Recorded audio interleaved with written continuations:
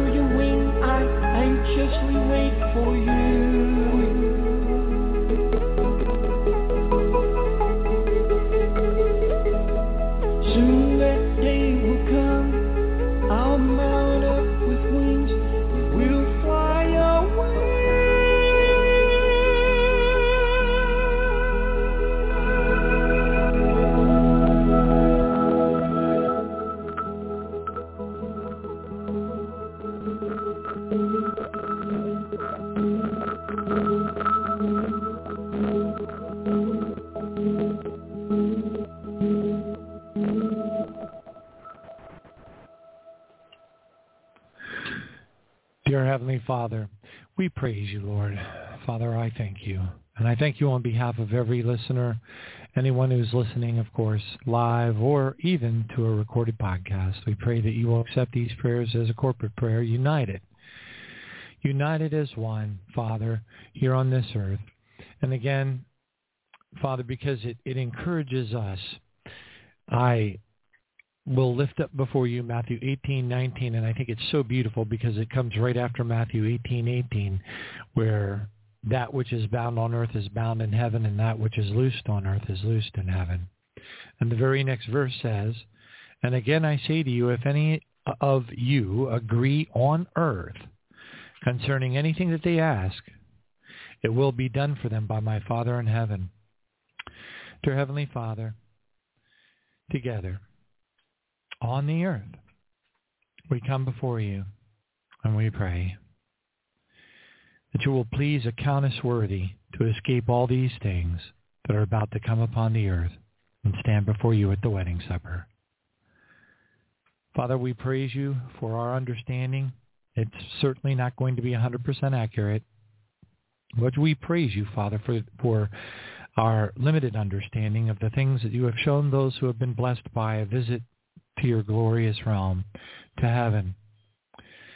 We thank you, Father God, for helping us to understand that it's not an even playing field and that the rewards that are spoken of so frequently in the Bible are very real, they're tangible, and they're meaningful in the sense that they should be, as they ought, highly motivational for us when we recognize the opportunity that has been laid before us and understand that the times that we spend here on this earth are, in fact, a type of accelerated training course of sorts for wherever it is that you decide that we ought to land in the kingdom hierarchy through our suffering for Christ, which takes on so many different forms.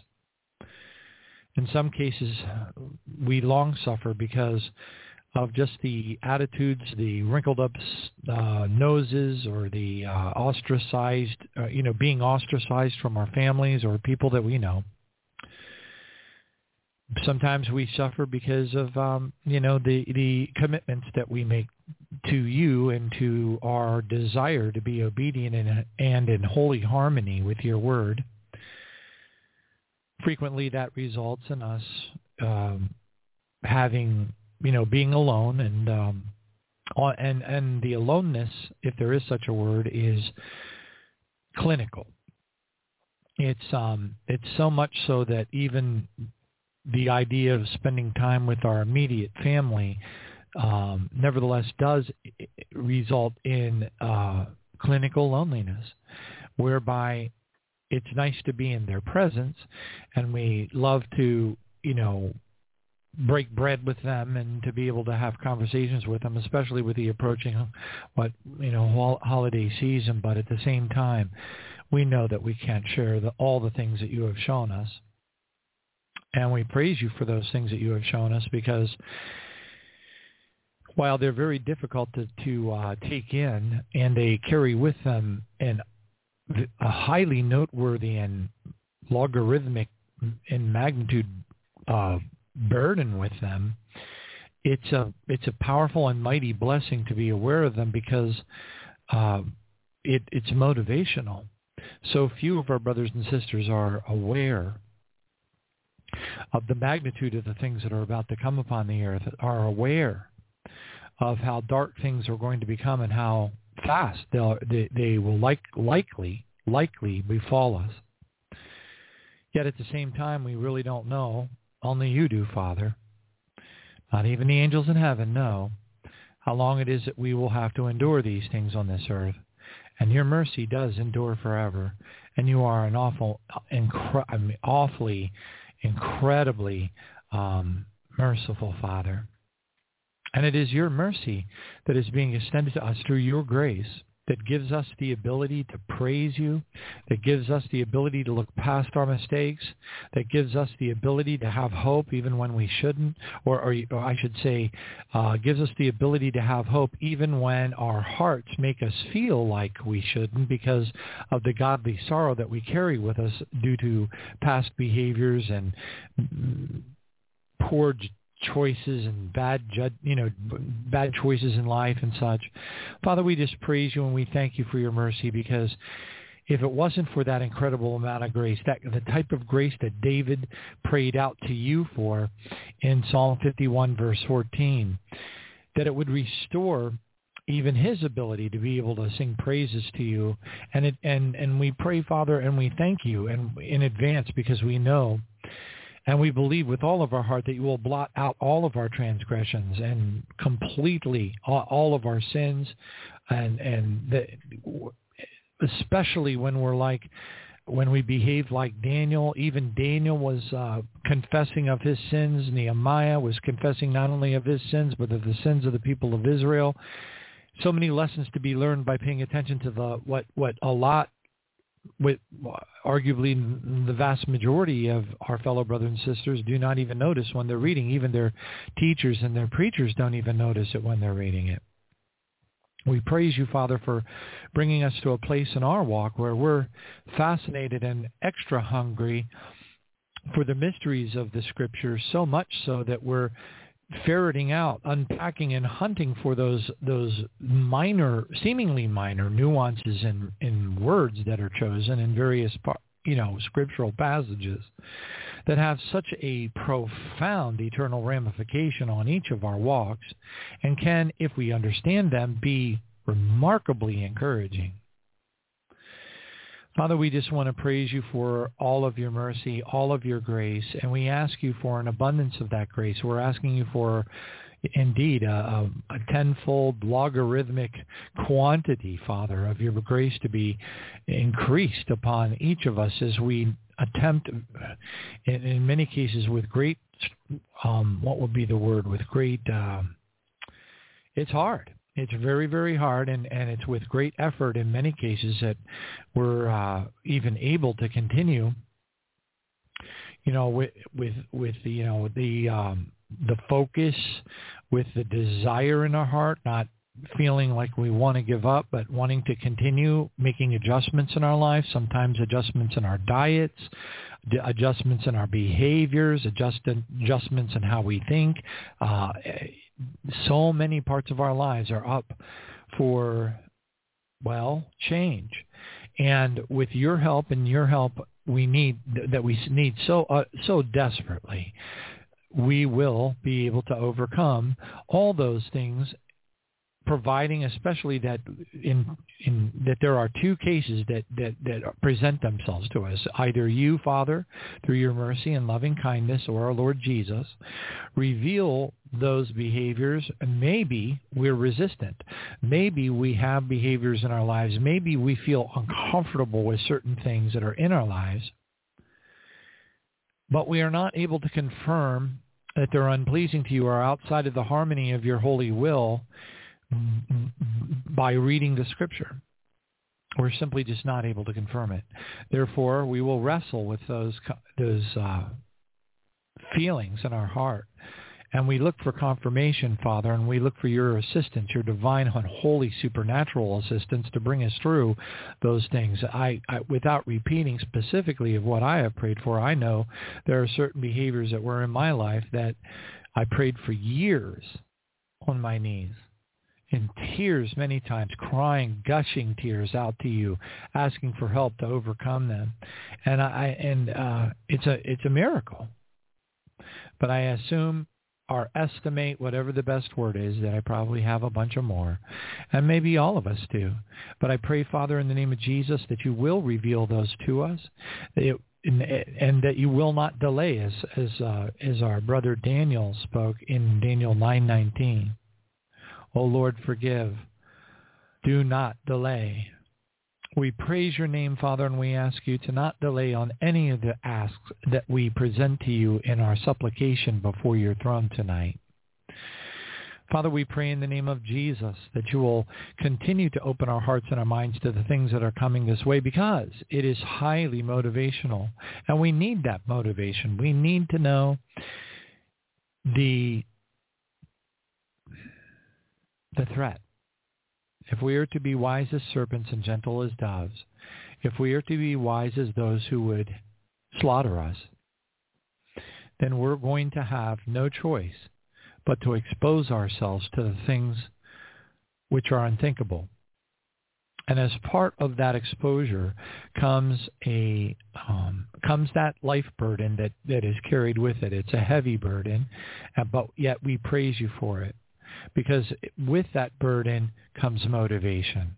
With that burden comes a revelation that we are in a time that is so close to our imminent departure that it's beyond our ability to be able to calculate it, to even hypothesize how it may go down and what order it may go down and how soon certainly it would go down.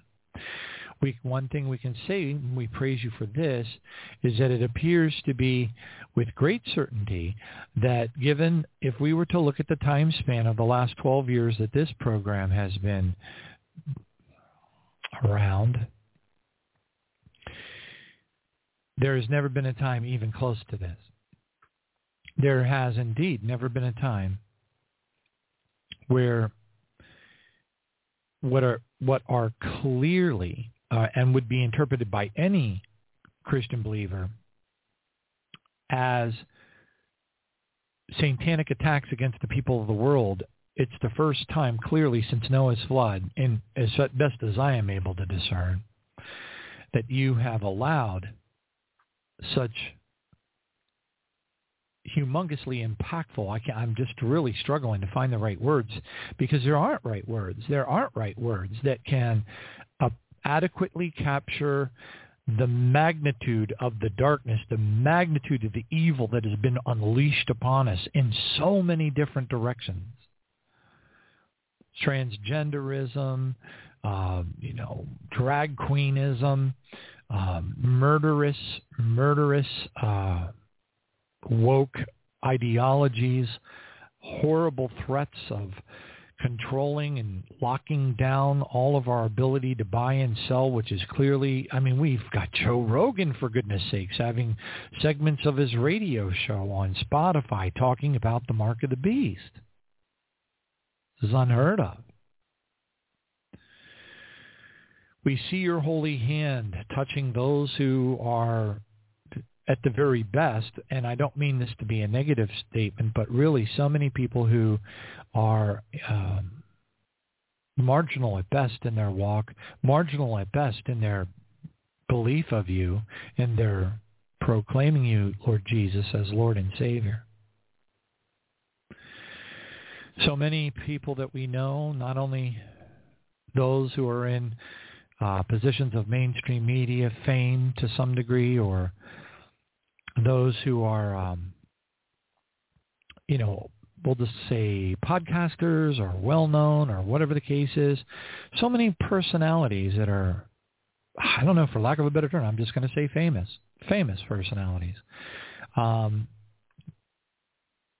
some cases, even some might even refer to them as infamous. Father, we just thank you, because there's virtually, as far as I can tell, all of them are saying that, now many of them believe that they can pray away the global reset, for lack of a better term, the New World Order, Novus Ordo Seclorum, the Great Tribulation, which is the most appropriate way to refer to it. They believe that their fight, which they oftentimes label under the umbrella term of patriotism, in this country, Babylon the Great, is a fight worth fighting, that it's a fight that's going to restore Babylon the Great into a different version, into a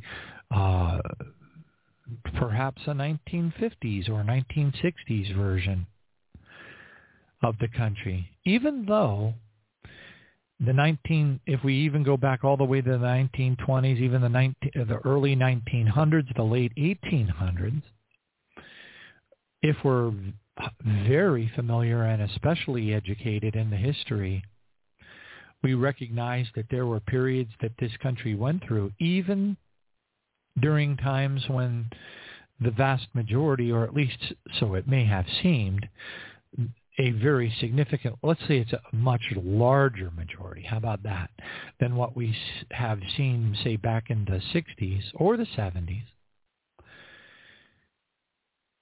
of people who were professed believers. There was a lot more finger shaking, finger wagging, tattletaling. There was a lot more name calling. I don't know, though, that even during those times there were a lot of really, truly holy and righteous Christians. Not really. At least in my walk, in my studies of history, as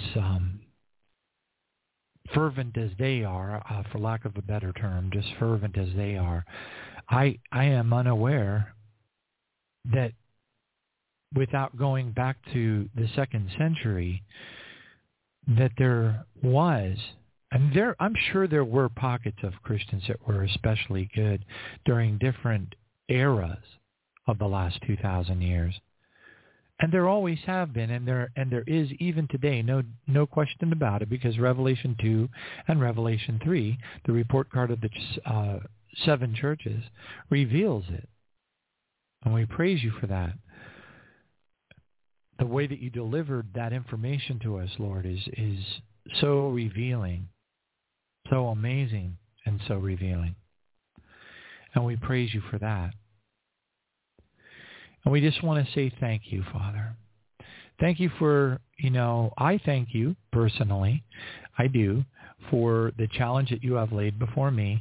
As you know, that as I stutter my way through this prayer,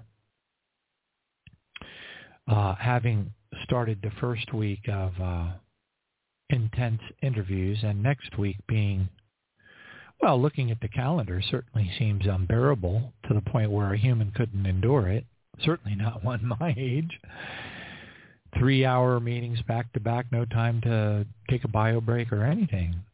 Sometimes 6 hours of meetings all day long with not a single moment to break. Not a moment. Not a moment. And I praise you for that, Father, because there are so many that they don't have jobs. I praise you for the jobs, and I promise with all of my heart that I will do everything I can to punch my way through it so that I can continue to serve you. And if I fall down and fail, Father, I pray that you will please forgive me. And I ask you again and again, please, in Jesus' name, for a tenfold blessing and anointing upon anybody so much as it lifts me up just by the most infinitesimally small mention to you, Father, in prayer. And I praise you for each one of my fellow brothers and sisters that do remember me, because I do remember them as well, as you know, Father. Father, I pray that we will all remember, that we will keep lists, whether it be on our phones or on a piece of paper, that we will keep lists and we will remember each other and we will pray for each other. We praise you for this opportunity to serve you, Father. We praise you for the wonderful blessing that you have given each of us by keeping us on the cutting edge of the things that are about to befall the earth. Because by that knowledge, again, we praise you. Because at midnight we will rise to give thanks to you because of your righteous judgments. I don't think there's one of us who would even question for a moment that we walk within the very words of Psalm 91 right now. That it's just astonishing, just amazing, the perilous pestilence that walks by night, the fiery arrows in the sky by day. It's amazing. 1,000 will fall to our left and 10,000 to our right, but it shall not come near us, for with our eyes we will see the reward of the wicked. And Father, we will always remember when we read those words that it does rain on the just and the unjust. We recognize and we praise you, Father God, for Isaiah 57:1, whereby you remind us that the righteous perish. You remind us that when the righteous does perish, that no man will take it to heart that merciful men are being taken away, while no one considers that the righteous is taken away from evil. What a fantastic blessing that is to recognize that you would bring us home, that you bring millions of our brothers and sisters home through cataclysms, judgments, and things that the vast majority of those who do not truly understand the hierarchy of our kingdom dynamics here on the earth, or throughout all of your creation, would simply walk out and point to the sky and say, that devil did this, that devil did that, without recognizing that you're in control, utterly in control, that you are he who restrains, And if you weren't restraining now, we would all be suffering a horrible, horrible death. Even as we're in the midst of this prayer vigil, we are blessed in many cases with comforts that parts of the world maybe have never had. We thank you, Father God, for the comfortable dwelling places that many of us have. We thank you, Father God, for separating us in some cases from those comfortable dwelling places. And if it's necessary, we pray that you, our Father, will continue to chasten us and continue to purify us with your fiery fire and make us perfect as 24 pure karat gold, that you will refine us. And that refining process is clearly something that, at least to me, as far as I can tell, and I don't know, seems to be a never-ending thing. And that's okay.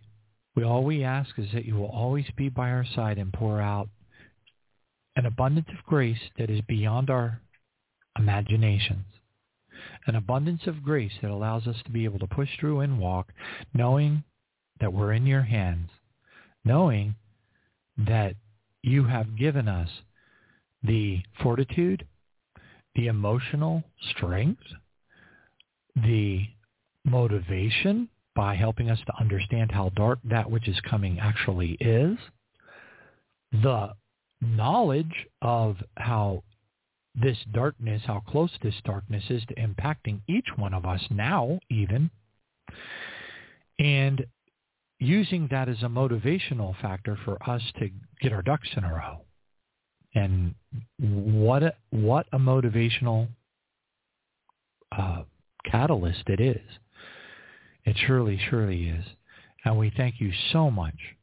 We thank you so much for these motivations, Father, because I can speak for myself and I can't speak for others. I can't. But I can imagine, and I don't know, but I certainly feel in my spirit that there are others out there that have been blessed and continue to be blessed by the knowledge or the understanding of the imminence of the darkness, the impact of the evil that is heading toward us, that is closing in on us from all sides. And we praise you because we don't care. I mean, certainly we do not want to be here for such things. We would have to be not right in the head to want to be here for those things.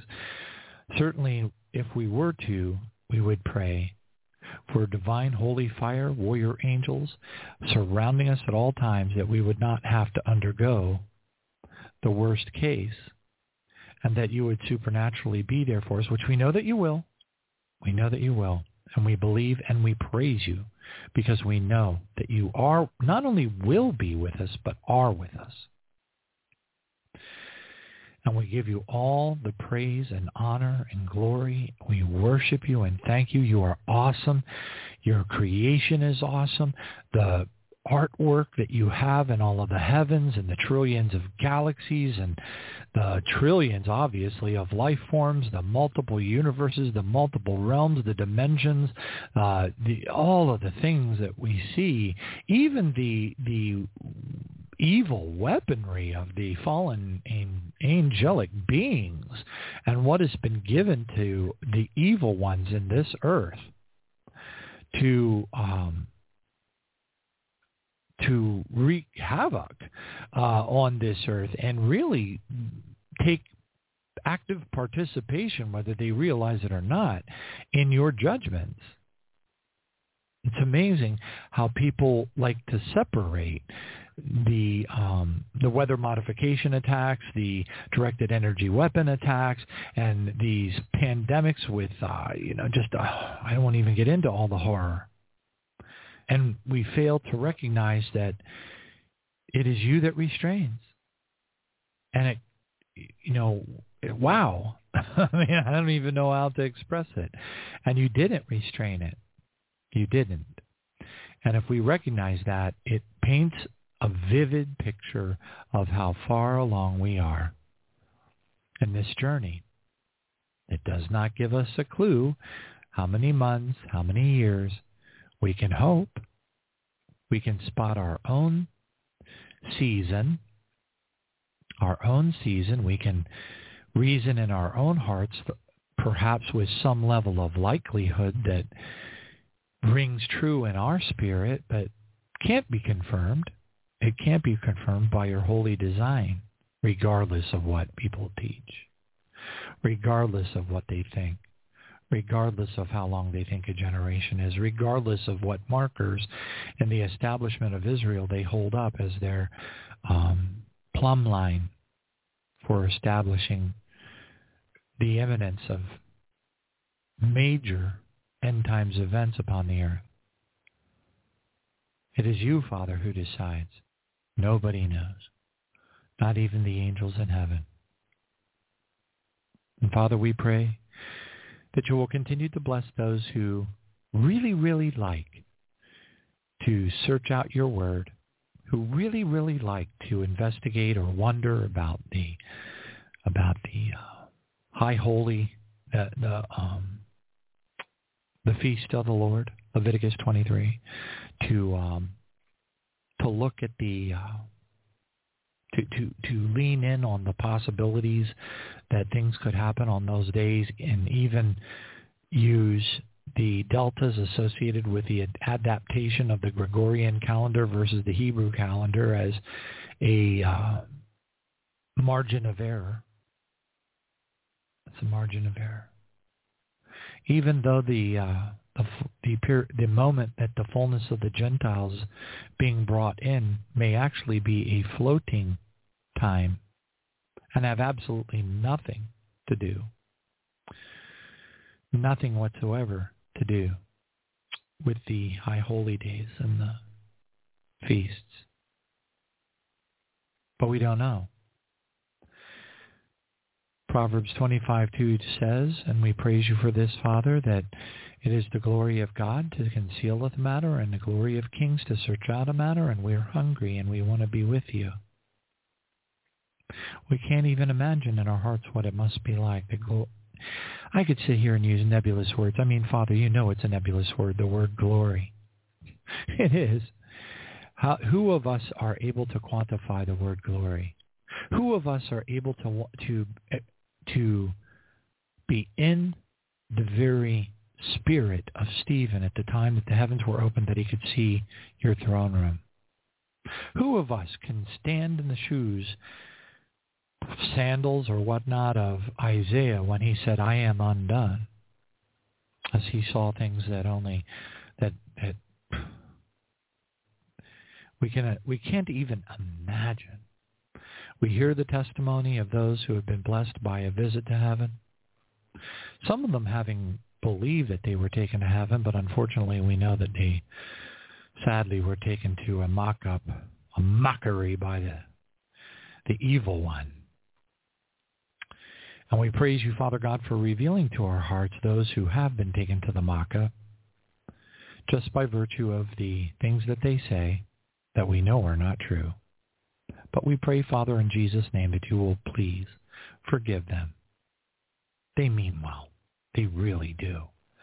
And we just pray, Father, that you will release those who are caught in the, what will we call it? This deep desire for goodness, happiness, dwelling on the things above and not on things of this earth, which is very scriptural, Colossians 3:2, keeping our mind stayed on things above and not on things of this earth. But at the same time, Father, unfortunately, a side effect of that is remaining in a state of continuous ignorance, not in a place where they are able to prepare or to see the eminence, being tricked by the pillow prophet, what's the word? The pillow prophet's position, their belief system that those of us who are doing what we've been commanded to do, which is to watch for the thief that comes in the middle of the night, are somehow doom and gloomers, that they like to call us. Father, we pray that you will forgive those who have climbed up on top of the 7 mountains. So many, Father, millions of our fellow brothers and sisters, because they're afraid. They're afraid. Father, we pray that you will have mercy upon all of them. Have mercy upon those who had the opportunity to appropriately prepare, but could not handle the fear in their hearts because they weren't truly right. Not that we're 100% arrived, because we're not. But we praise you, Father, for bringing us a little bit further along down that road of sanctification to understand that we don't care about this place. We don't. Yes, we admit we would like to be surrounded by our teddy bears and our comforts and our decorations and our pictures on the wall. But if it is your will, Father, we pray that we will take these things away from us if we're not to have them. Bring us to wherever that place is, Father, that is ingrained, that is harmonized within the presence of your total and holy will for us in our walk. Continue to grow us up in Christ, no matter what penalty it is that we must pay here on this earth, to come to wherever that next exit is on the journey. And let us not take that exit, but be determined to continue forward in that sanctification process, regardless of how hard it may be to go through that. The sheer intensity of the refiner's fire on the next leg of that journey. Whatever it takes, Father, we lay ourselves at your hands and at your mercy. We commit ourselves into your hands, Lord Jesus, for we are in your hands. We commit ourselves into your hands, Father, for we are in your hands, and we will not jump out of them. We shall not.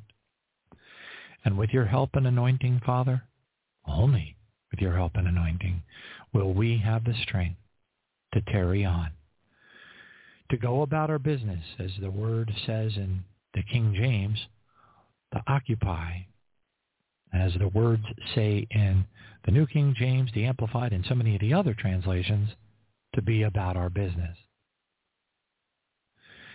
Father, allow us, with your grace, to be about our business. But allow that business to be completely immersed in a desire that overwhelms us, a desire to be in your holy presence, a desire to be walking in your holy will, to be utterly harmonized within our spirit and all of our desires. Take away all the earthly desires. Take away all, especially in the days that we are in right now, where we are diving headfirst into the holiday seasons. Of course, for those of us, of course, we are in the month, we have entered into the month of October. And for so many, October, from a holiday perspective, is unfortunate. Let it only be seen by those of us who wish to walk in your holiness and righteousness as a period of beauty and of harvest. A period of time on this earth when colors abound, when trees change. Oh, if everybody could just see the Smoky Mountains when the leaves change, especially at the higher elevations. It's an experience like no other. Oh, I know how beautiful the trees are when they change in all across the New England states, and I haven't been in every single one of them, but I know. But I can testify that the Smoky Mountains were the most amazing thing I ever saw. And I just praise you for this time. I praise you for the gourds, the pumpkins, the harvest, the scarecrows, all that stuff. Father, I don't care how much the devil has twisted these things and tried to make them his. While I too am troubled and ought to be, as all of us ought to be, by the commandeering of these days by Satan and his minions, I pray, Father, that you will instill upon each of our hearts a desire to use the weaponry of our spiritual warfare to come against these entities, to come against these witch covens, to come against the forces of darkness, to come against those who would do us ill and that would do horrible, horrible things that are unspeakable and we cannot repeat. And to use the gifts of your power to come against them in Jesus' name. But at the same time, to be able to look through the holy goggles, I don't know what you want to call it, the holy supernatural vision, I don't know what to call it. Titus 1:15, to the pure, all things are pure.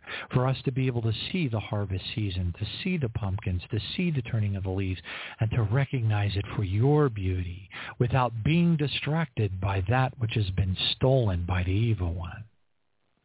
And to recognize each of these things for the historical precedents that was set, even the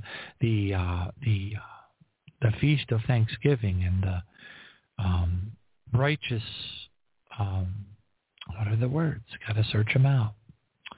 The righteous origins of those. Probably, maybe, as we might imagine, if we were to know intimately all those who are involved in the origins of such, probably not entirely righteous. Probably, how could they?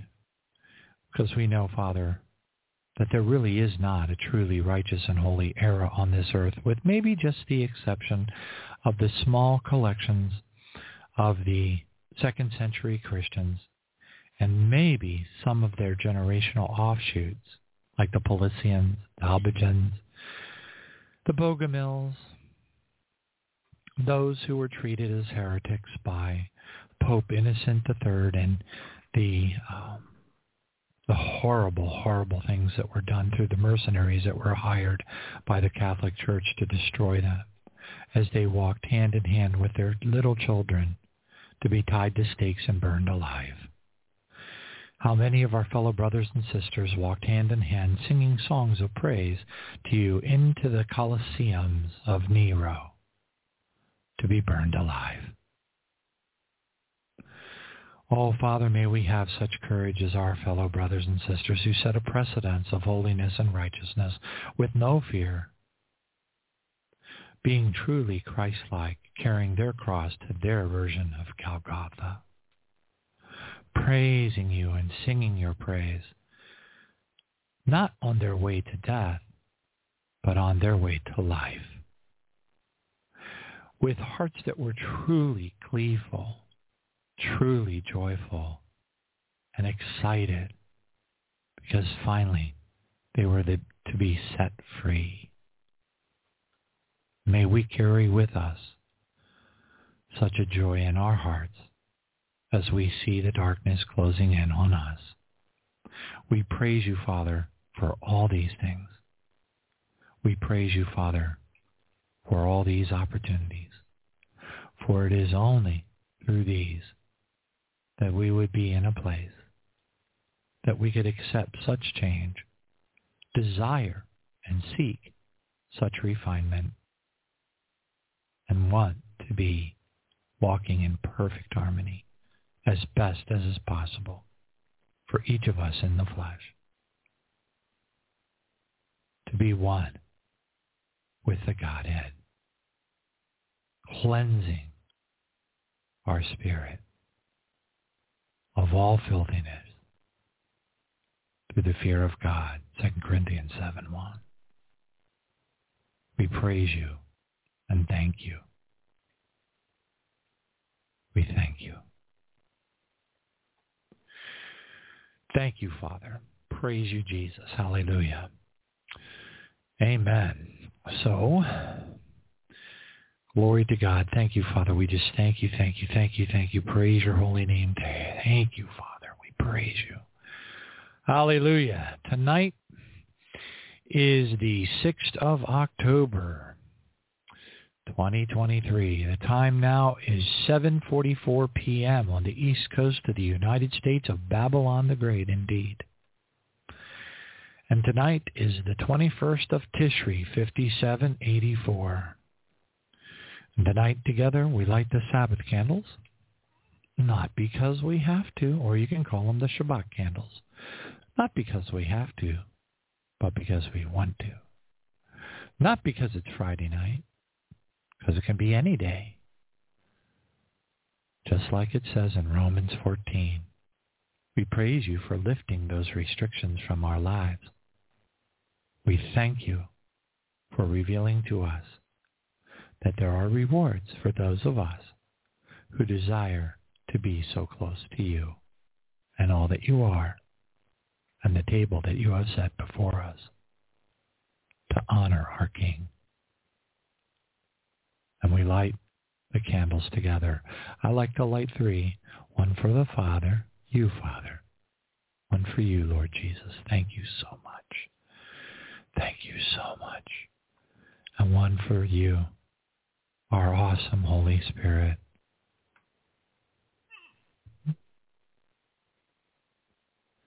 We praise you, Lord. We thank you, Holy Spirit. We thank you, Lord Jesus, for being in our presence. We praise you. Let us always have a truly humble and contrite spirit. For God saves such who have a contrite spirit. Let us never be guilty of presumptuous sin, and then we will be free of great transgressions before thee. Give us the mindset, the humility, and the tears. Let the waters flow of the tax collector in the parable of the tax collector and Pharisee. Help us to understand how utterly unworthy we are, for we are. And we pray, Father, that you will count us worthy. In Jesus' name, amen. The Hebrew Kaddish. Hold on a second. Wrong soundboard page. The Hebrew Kaddish. See, I told you I was tired. Wait until next week. I'm really going to be fumbling the ball. Praise God, the Hebrew Kaddish. Baruch atah Adonai Eloheinu melech haolam borei peri hagafen.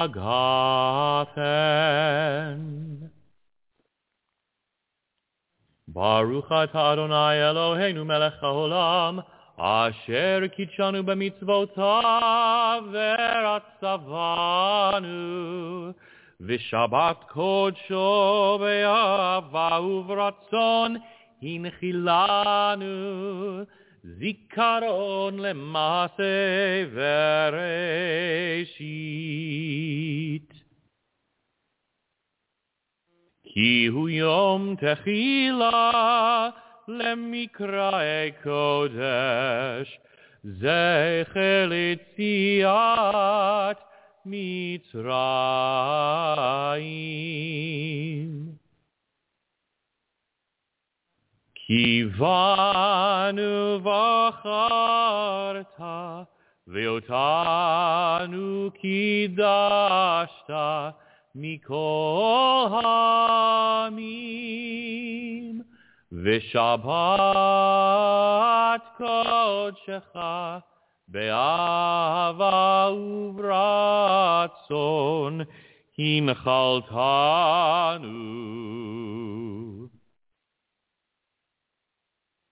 Baruch atah Adonai mekadesh haShabbat. Praise God. Holy Lord Jesus, please cleanse and totally purify our heart, our mind, our soul, our spirit, and our flesh. Our record-keeping books in heaven and our robe and gown in heaven with your precious blood and your holy fire. For Father, we confess of our sins before you. Our sin is always before us, and in sin our mothers conceived us. Wash us with your hyssop, Make us whiter than snow. And indeed, Father, we pray that you will continuously create within us an ever cleaner heart, that you will continuously in our walk of imperfection through your touch bring us to a place of greater holiness and righteousness. For when we seek ye first the kingdom of God and your righteousness, all these other things will be given unto us, as you have promised. For he who practices righteousness is righteous, just as he, our Lord Jesus, is righteous. May we all, with great humility, practice righteousness and seek you with all of our heart, taking with us pleasure, joy, peace, being utterly blessed by even the notion that perhaps we have pleased you in our walk and how we feel in our heart. We pray that you will renew our mind continuously, for it is being battered by the darkness as we watch. For if we are to truly be obedient to your word, and we are to truly look and watch, or if the master of the house knew when the thief was coming, he would have been watching. And you have given us more than enough information to know that that thief is coming, that our time is remarkably short in comparison. If we look at the timeline and just do an assessment in our hearts, one that is at best qualitative, one that we cannot quantify, but yet at the same time become very excited about because of the intensity of the things that are happening around us. Because while we cannot define the word soon and we cannot define the word imminent, and what we can do is we can certainly know in our hearts that, for lack of a better term, comparative to the past, comparative to 2027, comparative to 2010, comparative to 2019, for us to look at the timeline that has gone by since over the last 12 years, it becomes, well, more than self-evident in every possible way through the analysis of the explicit, the implicit, the things that we see as a fact that we know are happening, that we've experienced through the loss of loved ones, in some cases through being even touched by the pestilence and the evil that is being unleashed upon the world, some of us more than others. Recognizing and praising you for those of our fellow brothers and sisters who were taken home to your glory as a result of this bioweapon attack that was allowed to happen to the people of the world, arguably the greatest judgment since the Noah's flood, and arguably one of the least of the judgments that are coming. And we have no idea. We don't. And I personally, for one, will not attempt it. I personally, for one, take peace in not knowing. I take a lot of peace in not knowing. But I praise you, and I pray that we all praise you with great peace in our hearts, and great motivation in our hearts, and great excitement and hope in our hearts. Because while we can't nail it down, or should we, the very idea of taking peace by recognizing how comparatively close we are. And that is liberating. Thank you, Father.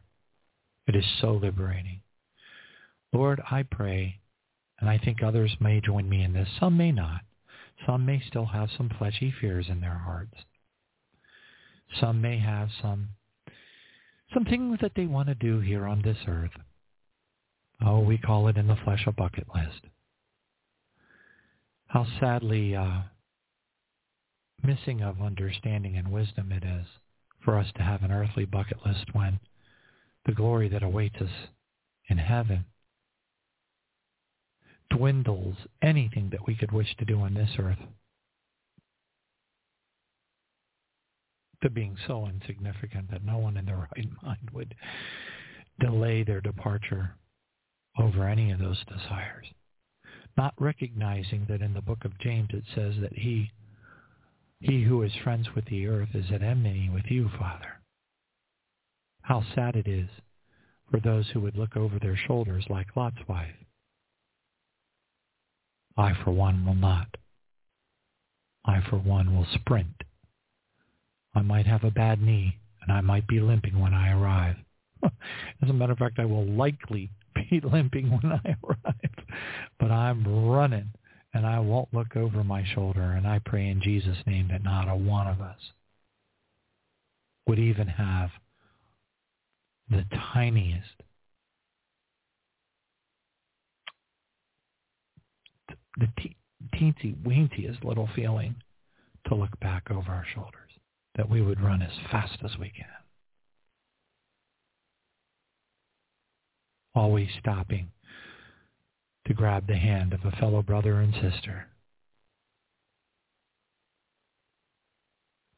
to pull them along if they've fallen, helping to steady their course on the narrow path, to pull them along because they need a little extra oomph. Perhaps they're elderly, perhaps they have knee surgery. We thank you, Father, and we praise you, because without you there is no way we could endure these things. We thank you, Father, for revealing these things, and we give you all the praise. Praise you, Jesus. Cleanse and totally purify us. Totally purify us. In the holy name of Jesus we pray and thank you. Thank you, Father. Praise God. So anyway, I just wanted to take a look. I don't know. Just felt led, and then I'm going to share a couple things with you, and then we'll move on. The next week is going to be very tenuous for me. I'm just going to leave it at that. If you saw my work schedule, you would be like, that's actually inhumane. That is if you understand it. A lot of people would not. There's an awful lot of believers out there that they've just never worked in what they call corporate America, corporate Belgium, corporate France, corporate whatever. It's never been a part of their lives. They've never sat in front of an Outlook schedule and said, this is not possible to do as a human being. Okay? They just don't know what they can't relate to it, and that's okay. Praise God. But anyway,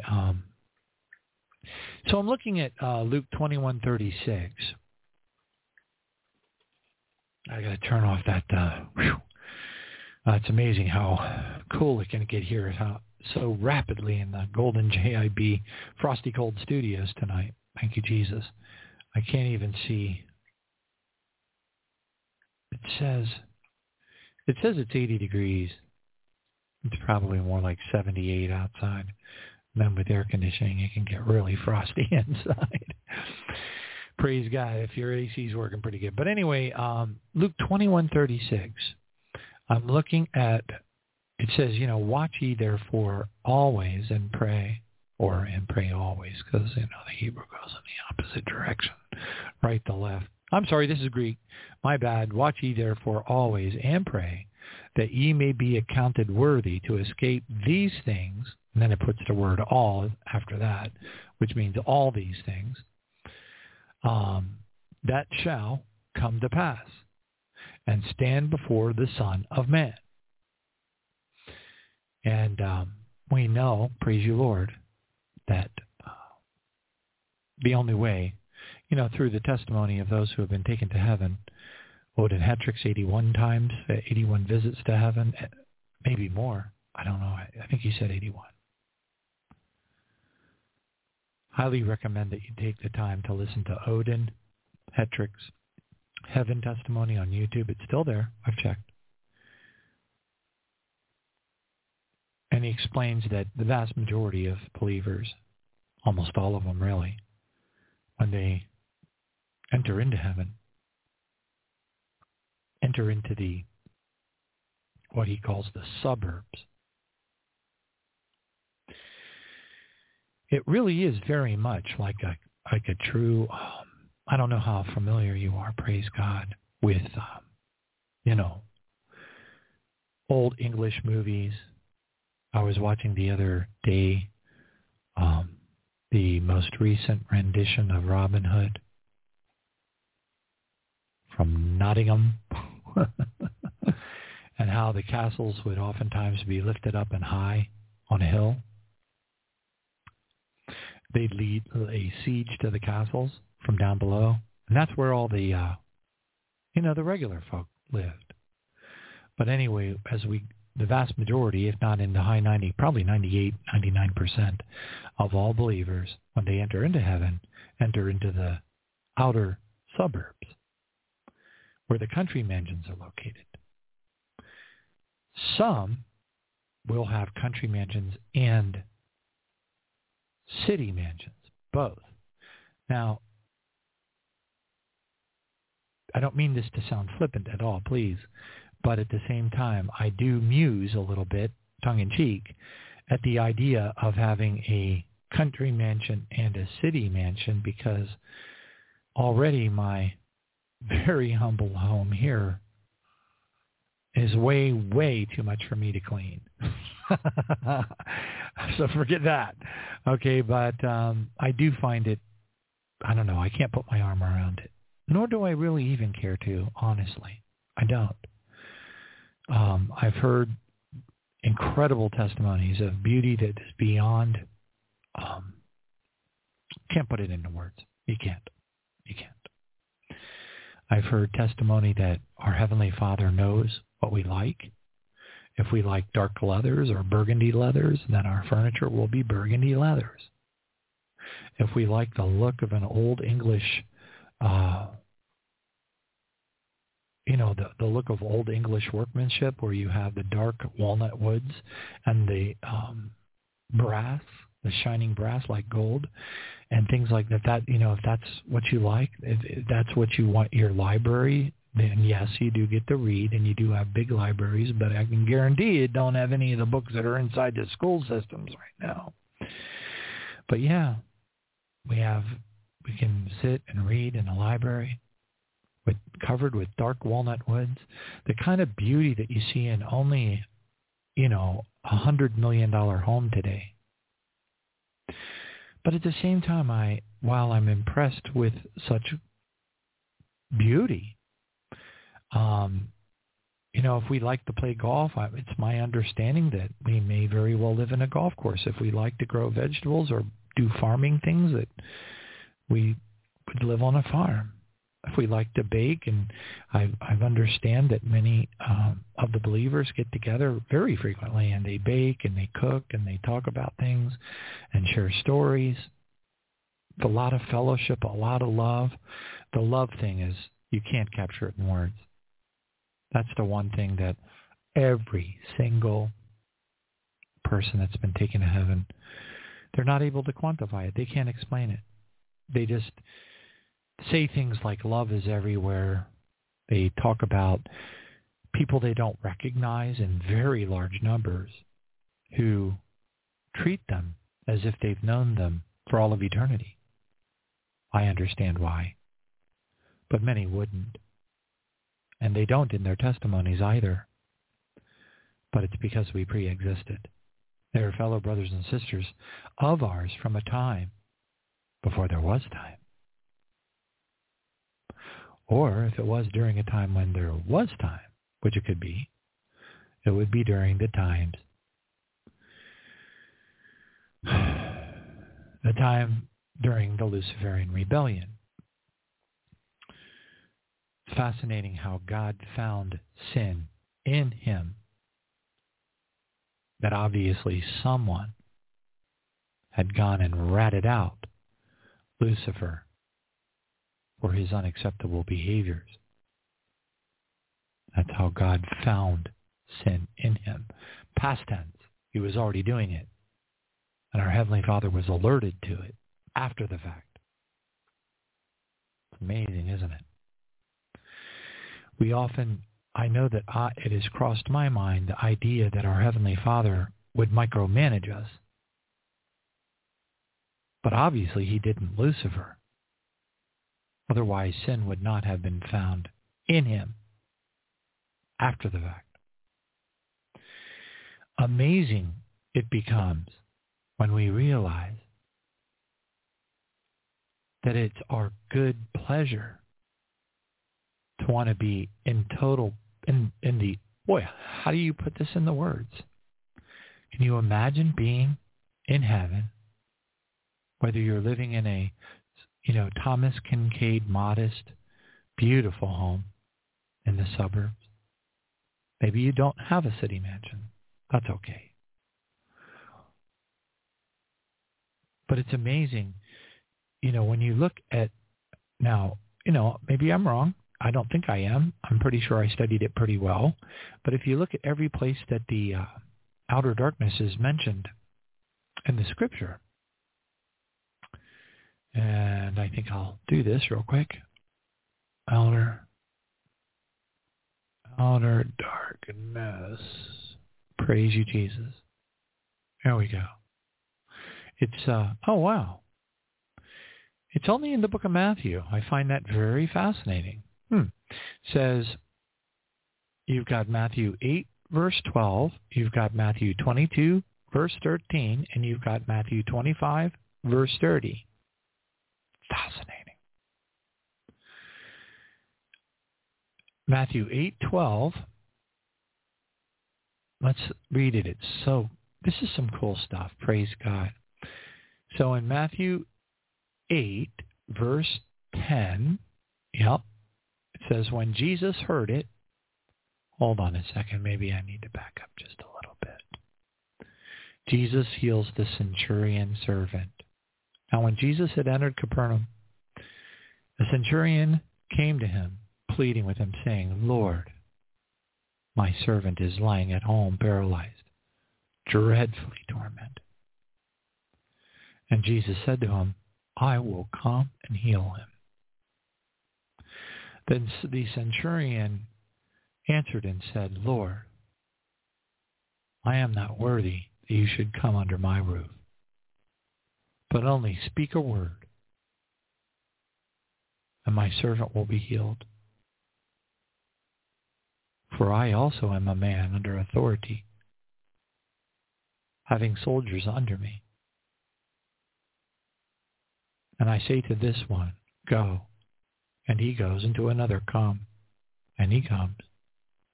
And to my servant, do this, and he does it.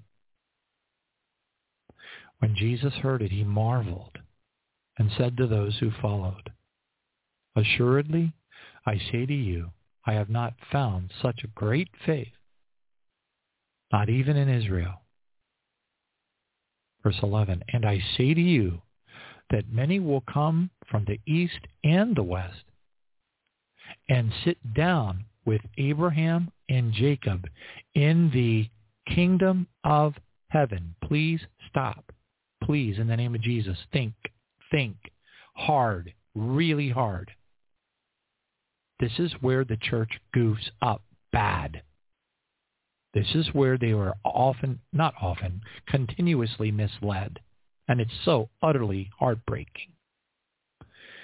Jesus says in Matthew 8, verse 11, it says, and I say to you that many will come from the east and the west and sit down with Abraham, Isaac, and Jacob in the kingdom of heaven.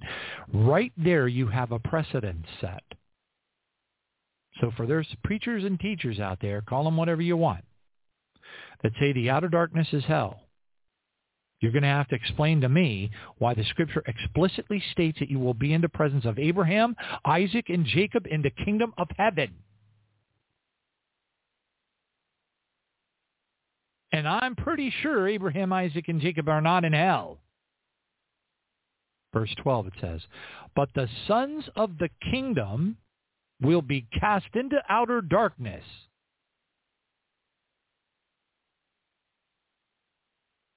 Where there will be wailing and gnashing of teeth. And Jesus said to the centurion, go your way. As you have been delivered, so let it be done for you. And the servant was healed in the same hour. If you go to the Greek, and I wish I was doing this on my olive tree with the enhanced Strong's and the Bible Dictionary combination, because it's absolutely incredible. I'm doing this with something different, though.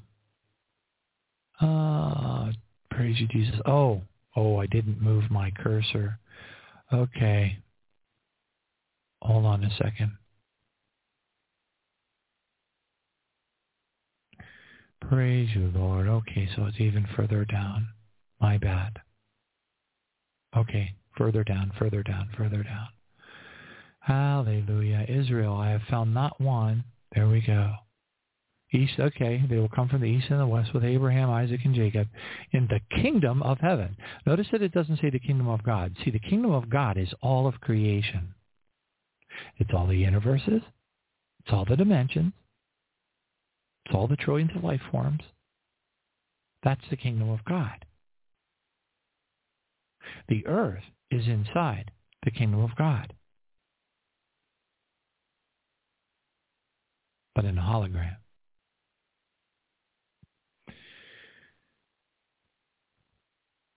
Okay, and then you see, but the children of the kingdom shall be cast out into darkness, outer. Into darkness, outer. Okay, so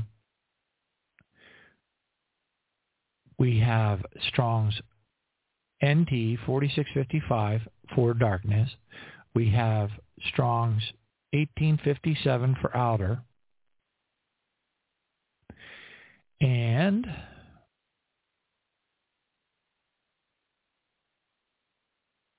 I need my other.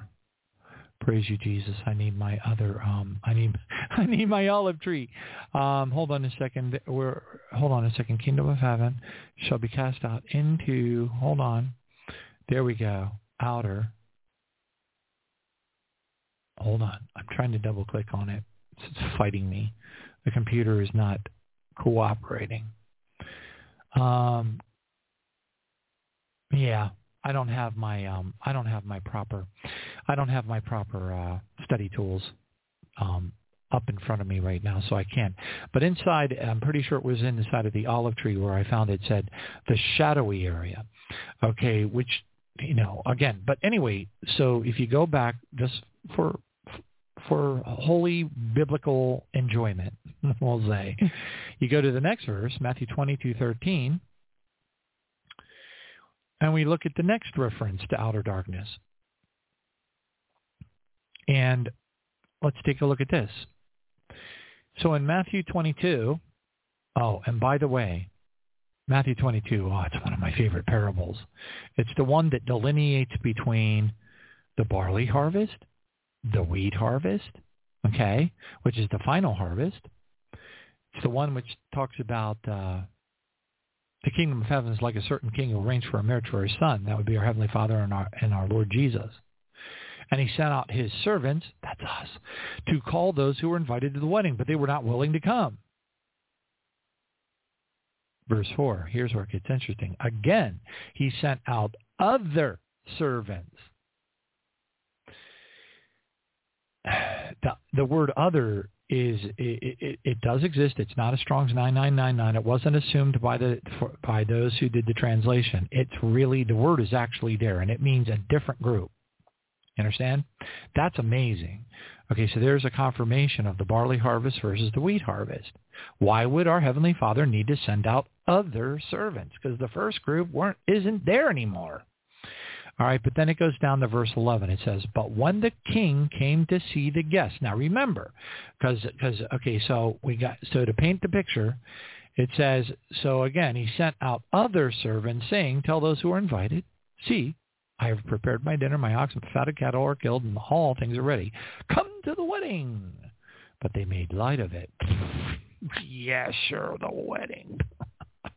Yeah, right. And they would say things like, no one knows the day or the hour, not even the angels in heaven, but only the Father. Phooey on the... Nah. I have an appointment with a Mercedes dealer. See, I've prepared my dinner, my oxen, come to the wedding. But they made light of it and went their way, went back to their farms, back to their businesses. And then the rest seized his servants and treated them spitefully and killed them. Whoa.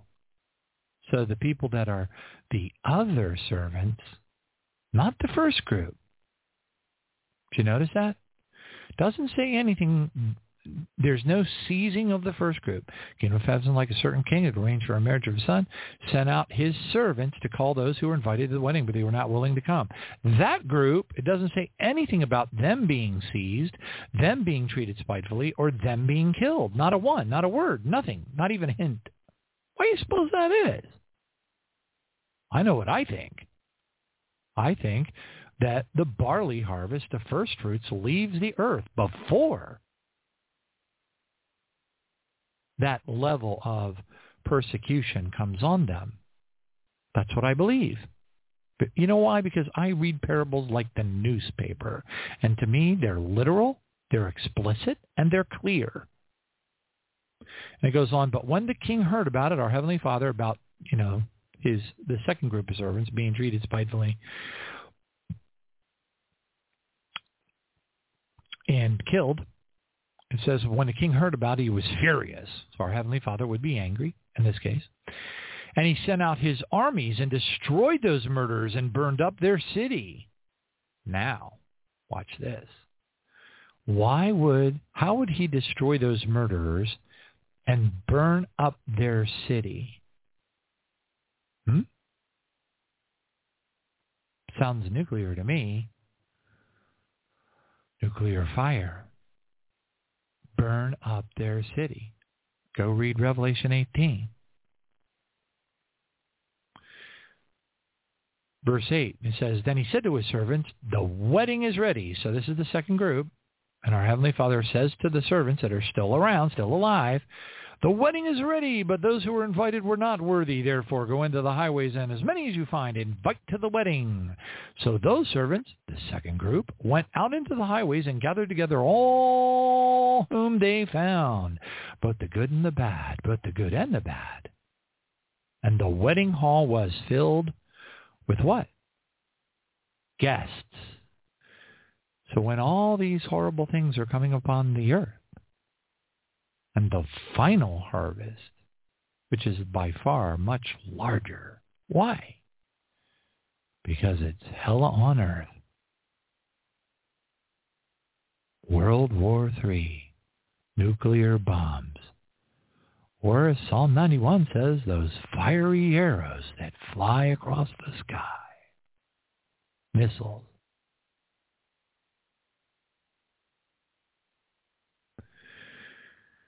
And the second group of servants that were still on the earth, which I would call the wheat harvest, they do the greatest harvesting of the greatest number of souls during the 40 days after the 3 days of darkness, which occurs during the day of the Lord,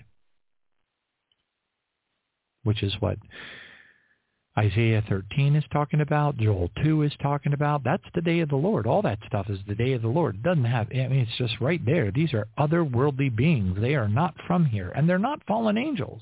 It doesn't say anything about that. It says that God brings them to the earth. He sends them to the earth for his judgment. The day of the Lord. But it's fascinating because when you see what it says, it goes on to say in verse 11, now remember that it just said that the second group of servants went and found the good and the bad all along the highways, and the wedding hall was full of guests. How merciful of a father to allow those at the very split last second to be allowed to come as guests to the wedding supper. That's amazingly merciful. And then it says in verse 11, but when the king came to see the guests, oh, now this is cool. You know what this means, don't you? It means our Heavenly Father is going to show up at the wedding supper. Is that awesome or what? But when the king came to see the guests, it's our Heavenly Father coming into the wedding hall. Oh, man, is that going to be cool or what? Oh, man. Please, Lord, come quickly. Do not delay. That's awesome. Okay, I don't know about you, but I'm going to be sitting there going, wow. And it says, when the king came to see the guest, he saw a man there who did not have on a wedding garment. In other words, let's just say that there's obviously prescribed dress code. How about that? And it says, so he said to him, this is our Heavenly Father, friend, how did you come in here without the appropriate attire? It says without a wedding garment, but you know. And he was speechless. He was like, I don't know. Okay, but you got to put it in perspective. You're at the wedding supper right now. Where is the wedding supper? Is it out in the outer darkness? Is it out in the shadowy area? Is it out in the country area? Is it out in the suburbs? No, it's in the kingdom of God. It's on Mount Zion. I'm sorry, it's in the kingdom of heaven. It's on Mount Zion, where there is no shadow of turning, where the glory of God lights it up 24/7, 365. It's continuous. And I know I say 24/7, 365, but 365, what is that based on? The Earth's rotation. So 365 is no longer relevant. Because we don't know what the rotational periodicity is of planet Heaven, do we? You know, for all we know, a year on planet Heaven could be 7 billion Earth years. We don't know these things, do we? But here we are at the wedding supper. Our Heavenly Father walks in and he sees somebody who doesn't have on isn't adhering to the prescribed dress code. Yeah. And he asks him, hey, you're not wearing the same clothes as everybody else. What's that all about? And the guy's like, and our Father says to him, bind him hand and foot and take him away and cast him out into the outer darkness, which is the area outside of Mount Zion, into the country area, where there will be weeping and gnashing of teeth. This is not about being in hell. This is about being, can you imagine how someone would feel? Sitting in the wedding supper. Can you imagine what it looks like there? Can you even begin to imagine? I don't think you can. I've got a vivid imagination, and let me tell you, I can't even come close. I wouldn't even try it because I know already I would fail miserably. I couldn't come close. I can't even, there's no way. And I'm a very decorative individual. I probably would have made a great wedding planner, although I'm glad that I did never do that. But I'm just saying, that's just me. I'm very, whatever. I'm very decorative. I decorate a lot. My house is very ornate. Like even to this moment in time, I have fall October garland, fall leaf garland, purples and reds and yellows and oranges and stuff, over the top of my, double glass sliding doors. I don't know what to call them. But yeah, it's just how I am. Praise God. But look at it. Bind him hand and feet and take him away, cast him out. I would even go as far as to say, if you get yourself a copy of the Johnny Baptist version of the Bible, take him and bind him hand and foot and take him away and cast him out of Mount Zion, out into the country, into the suburbio area. Get him out of here. He doesn't have the right attire. He's not allowed to be here. Can you imagine what it would feel like when you realize that you weren't allowed to even be a guest?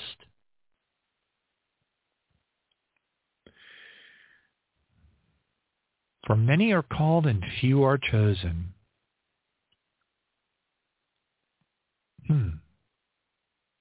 That's really interesting. I don't think we can reason through that. That there is a choice, a decision that could only come from our Heavenly Father and our King Jesus. But understand where they are. It's not about hell. Never was, and never will be. 25, Matthew 25:30.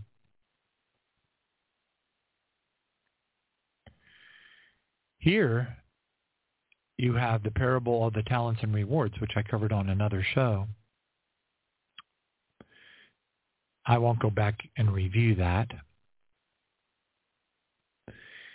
What I will share with you is where it starts in 25, verse 29, after the parable of the talents and rewards wraps up, explaining, take that talent from him and give it to the one who has 10 talents. And then it says in verse 29, it says, for to everyone who has, more will be given. So if you have rewards, don't have to fill those blanks in. That's not a deep thought thing. You don't have to meditate upon that and pray on it for weeks on your knees. That's pretty obvious. So for anyone who has rewards, more rewards will be given. And he who will have abundance, from him who does not have, even what he has will be taken away.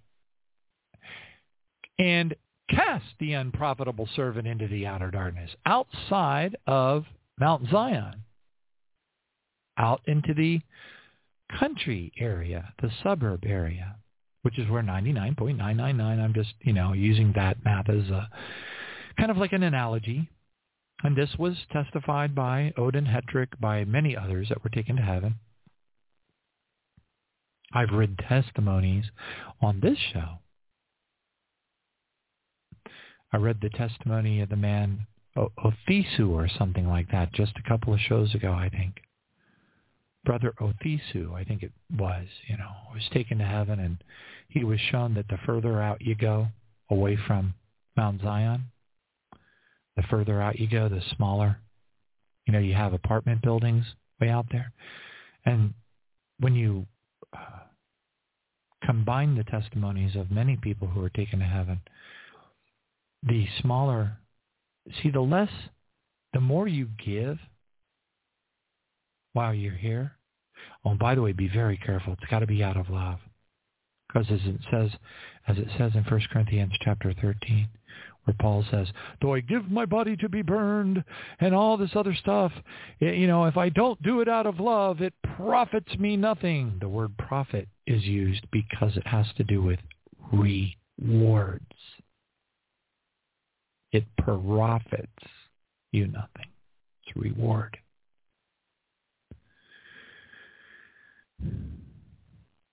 It's funny right here. It says in verse 30, cast the unprofitable servant into outer darkness. Where people will really be bummed out, weeping and gnashing of teeth. How do you gnash your teeth? I don't even want to think about that. That to me sounds like a trip to the dentist. I will thank you, Jesus, for no more of those. But isn't it fascinating? Matthew 8:12, Matthew 22:13, and Matthew 25:30. The setting. What is the setting? What is the setting? Well, in 8:12 and 22:13, there is no debating it. The setting is in Mount Zion, literally at the wedding supper. It's amazing how someone could munge that understanding into being anything other than where it says it is. It says it explicitly. It's very, very clear. The words are not ambiguous. There's no vagueness whatsoever to what's going on and where you are as these things are happening. It's amazing. Praise God. It's not really subject to misinterpretation for anybody who even takes the time to read it at all. And so many don't understand. I've had people tell me, praise the Lord, thank you, Jesus, it's so sad, that the way they were taught, that the foolish virgins are going to hell. And I'm like, wow. Now that is heartbreaking. They wouldn't be virgins if they were going to hell. In order to be even classified as a virgin, that you have to see Jesus as your bridegroom. Therefore, the foolish virgins are still virgins, and Jesus is still their bridegroom. They just weren't as wise as they should have been. They were foolish. They missed the opportunity to watch. They made light of the invitation to the wedding supper. They made light of it. Went back to their farms and their businesses. Not anytime soon in my life. Made light of it. They went to the gun stores and bought lots of ammunition. Thinking, so that's the difference between sin and iniquity. Or should I say iniquity and sin? What comes first? Iniquity or sin? Iniquity comes first. Iniquity is the perversion of thought that leads to the sin. I'll give you an example of my iniquity. Well, I promise I'll leave it to one, because if I give you more examples, then that's the show. It's a wrap. There isn't enough time. But one example. So I was raised in a non-denominational charismatic church whose pastor and pastor's wife were ex-Mennonites who received the baptism of the Holy Spirit and had to leave the Mennonite gathering because the Mennonite gathering does not believe in the baptism of the Holy Spirit and speaking in tongues. So they had to leave. So it was their desire to establish a church. So somehow the Lord enabled them through through God. With God, all things are possible, Matthew 19:26. So somehow, I don't know how, they never said, they were able to rent a closed down hardware store in a place called Rutherford, Pennsylvania. It's a little area between Hummelstown and the outskirts of Harrisburg, which is the capital city. It's called Rutherford. They found a closed department store, and they somehow, I don't know how, they were able to get to do what was required to convert that hardware store into a church with pews and all that. They only had so many pews, and then they had folding tables, and then humongous number of the services, particularly those on Wednesday nights and Sunday nights, because they did Wednesday morning, Sunday morning, Sunday morning, Sunday night.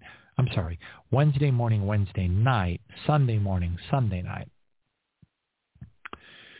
Never fail, never missed, always.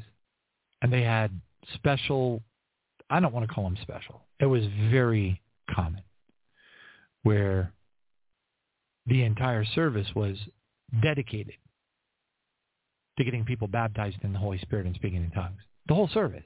That's all he did. Okay, so it would start out with praise, a little bit of a word from Pastor Luke Weaver, and they had an organ. You know how classic, right? An organ. You remember those instruments? An organ.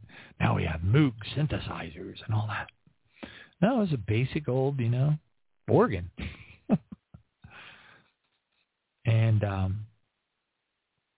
it was very much like 1 Corinthians chapter 15, where Paul admonishes the church of Corinth, what an orderly church, or how an orderly church behaves, because people were just they didn't have order. There were a lot of challenges with the church of Corinth. But anyway, long story short, Paul gives the example of, he says that if you're going to be speaking in tongues, you need to have somebody there to interpret the tongues, because otherwise it is not meaningful to the body. So why would you just interrupt the entire flow of the assembly and start going, why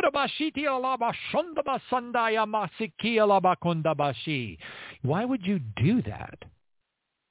It's an interruption. So Paul said, look, you don't do that. You have to have somebody there that has the gift of interpretation of tongues. And then he would tell you to do it 3 times only. Only 3 times. Somebody would speak in tongues. So at Grace Chapel, they would, praising, the whole assembly would start praising, and everybody be lifting up their hands. I mean, as far as, I was a little kid. I couldn't see over everybody. They were all adults around me. I was just a little kid, a little 9-year-old kid. Maybe, when I first started, I was only about 6 or 7. And then, I really couldn't see much, But, then I got to be about 9. I don't know how tall I was back then. I have no idea. But I know I couldn't see over people's hands. I know that, because they were all raised. And the entire assembly, the whole place was just lit up. I mean, it was just, people were praising and speaking in tongues, and the intensity of the praise was, oh man, you can't put it into words. The intensity and the unity and the power of the praise in one accord, it was astonishing. I have not seen that. Let's see, what is 61 minus 9? Well, 61 minus 10 would be 51. So if it's 9, it'd be 52. So in 52 years, I have never seen anything like it. In 52 years. 52. And let me tell you, I have been in a lot of gatherings and a lot of church buildings. A lot. Did I say that emphatically enough? A lot. And the praise was powerful, really powerful. And then invariably somebody would speak in tongues. And then the whole ecclesia would get quiet. In unison, you could hear a pin drop. And then out of the sea of believers and worshipers, a lone voice would go, "Yea, saith the Lord of hosts, for you are my people, for you are my people." And it was, it's just amazing to go through that 3 times every service. Anyway, praise God. So I pray in Jesus' name that it was meaningful to you to explore the outer darkness and to just say to yourself, why? Why do we hear such wrongful teachings? Why do we hear things? Why do people make stuff up? Why don't they look at the details? Why don't they understand that? Why don't they see the synergy? Why don't they see how it all weaves together? Why don't they see it? What's wrong? Why do they teach wrongful things, misleading the flock? As it says in Ezekiel 34, you have, and I'm totally summarizing, but it's a pretty long judgment, but it's a judgment of the shepherds and of course, the formally trained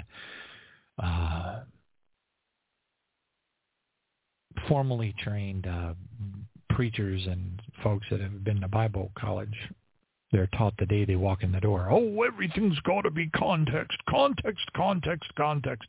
Everything's got to be context. If you don't look at the context, you won't understand what it means. You'll get confused. You got to apply dispensationalism, because otherwise, how can we not make up reasons to cheat? And how can we not figure out ways to sin? We must use context. Jesus was only talking to the Jews. Nothing that he said applied to us. We are Gentiles grafted onto the olive tree. Therefore, nothing that he said in Luke 10 verse 19 means anything to us. It wasn't applicable to us. It was only for the Jews. That is Satan using dispensationalism to split the Bible into compartmentalized sections for the purpose of justifying sin. Okay. So similarly, when you realize that it is that our Heavenly Father and our Lord Jesus are one, John 10:30, and you go back into the Old Testament, you can easily know in your spirit as you're reading things like Ezekiel 34 that it's talking about us. So what happens is people will use the this idea of context, which is used satanically. Again, Jesus stood before Peter, right? His hand-chosen apostle, who he happened to love very much. And he said, "Get thee behind me, Satan." Can you imagine that?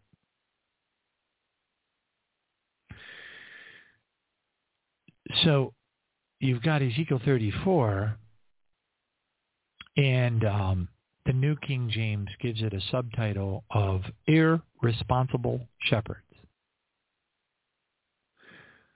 And it goes, "And the word of the Lord came upon me, saying, Son of man, prophesy against the shepherds of Israel." But stop for just a second. Who is Jesus? Is he and the Father one?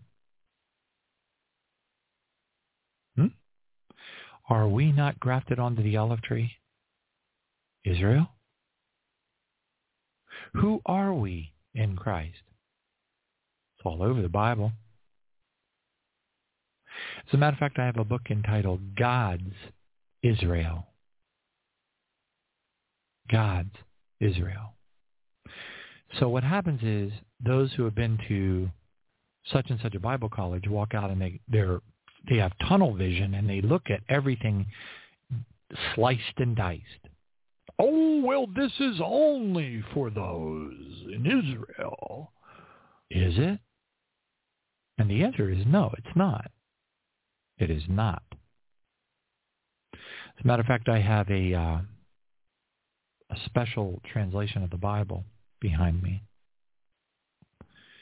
And it has in blue letter text all throughout the Old Testament, all the prophecies and references to Jesus, whether they be in metaphor, analogy, or whatever the case is, because Jesus is all over the Old Testament.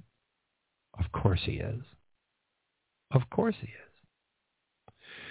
But it goes on to say, woe to the shepherds of Israel who feed themselves. Should not the shepherds feed the flocks? Do you think this is applicable to the shepherds today? Absolutely.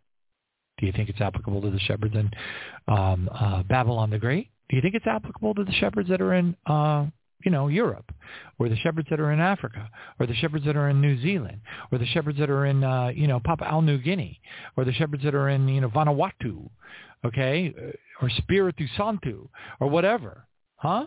Do you think it's applicable to them? Woe to the shepherds who feed themselves.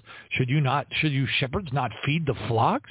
You eat of the fat and clothe yourselves with the wool. You slaughter the fatlings, but you do not feed the flock. Now, do you think feeding the flock might include talking a little bit about hell? Talking a little bit about the penalties of sin? Talking a little bit about that if we don't forgive, the Father will not forgive us? Talking a little bit about the negative battery of the terminal? Good luck finding that in a church of today, where they will heap up for themselves fables and in the very last days. And aren't we there now? Because of itchy ears. It even goes on to say, because it says, so they were scattered because there was no shepherd. And they became food for all the beasts of the field when they were scattered. My sheep wandered through all the mountains and on every high hill. Yes, my flock was scattered over the whole face of the earth, and no one was seeking or searching for them. Therefore, you shepherds, hear the word of the Lord. As I live, says the Lord, surely because my flock became prey. For what? YouTube? Facebook?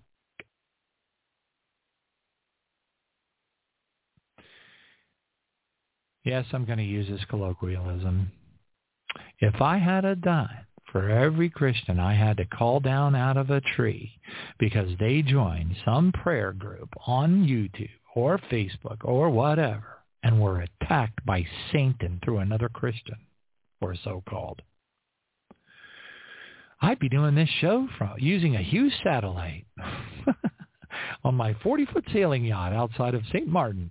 Of course, just a little levity, but anyway. Praise God. Thank you, Jesus. Using them for food. There's a testimony of a pastor on spiritlessons.com who, he was a pastor of a church, and he did not realize, evidently, or so the story goes, or so the testimony goes, that he was supposed to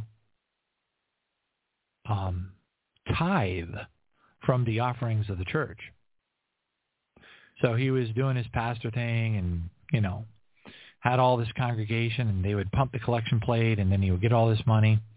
And, of course, he would invest it back into the church, and he would, you know, eat from it, fix up his house, buy a new car, put on a new roof, make the parking lot bigger, all that kind of stuff. He didn't realize he was supposed to tithe from the tithe. So before he took care of the church building and his own home and et cetera, he was supposed to tithe out of that, a minimum of 10%. But in Christian giving, it's more than that. 10% is your baseline. If all you're squeaking out is 10%, hopefully you're, you know, the widow that has nothing to give. I have a couple widow's mites here. I bought something from Israel, and they sent me them. I wonder where they are. Oh, here they are. Praise God. They give them to me in a piece of plastic. I don't know if you can hear them. Nah, there's no way. No, there's no way you can. I'm tapping the two widow's mites together. They're actually kind of neat. I wonder if they're a perfect replica or not. But anyway, the pastor didn't know that he was supposed to tithe out of the tithes. He didn't know. And something happened, and he died and went to heaven. What a merciful thing for our Father to do for him. Because when he went to heaven, he saw where he was going to live. And it was a very tiny place. And he was befuddled and blown away. And he asked, why? What did I do wrong? And the Lord or the angel or whoever it was that was giving him the tour said, because you didn't tithe out of the church offerings. You've given nothing back into the kingdom. And this is your reward. And evidently, he was allowed to come back to the earth. And let me tell you what, that guy gave. Just like, you know, you've got Francis Chan, who woke up to his megachurch out in the La Jolla, California area, north of San Diego, and said to himself, wait a minute, I'm reading, you know, unlike most pastors, he actually read the Bible. Unlike most pastors, he actually read it and said, wait a minute, all these things Jesus said that we were supposed to be like is the opposite of what I am. This is not the way it is. And he left the church, walked away, Now, I guess they transferred or whatever to some other pastor, if that's what you want to call it. And he went and he sold everything, and they downsized to a little teeny house, where, so his testimony goes. And then he went on the circuit, to every place that would have him, traveling the world and giving his testimony. And it's an amazing testimony. It's great. It's absolutely fabulous. Now, but anyway, so praise God. Thank you, Jesus, for all of these things, all of these testimonies to help us understand, and all the mercy. Father God, we praise you. All the mercy that you have given us by sharing with us these things and helping us to be able to embrace, envision the vastness of your glory, to have some foundational understandings, as weak as they probably are, or flawed, or inadequate, as they almost certainly are, to be able to understand how big this all is. To know in advance. To know in advance the opportunity that you have laid before us. And the opportunity, and what that opportunity might yield should we take and grab a hold of that opportunity. Always remembering the parable of the workers in the vineyard and how Jesus gave the same rewards, the same pay to those who showed up late. Praise God that our Heavenly Father has given us the time that we have even now to serve him. And before I share this prophecy and move on with the prayer vigil, I'm going to let you know a couple of things, just a couple brief things.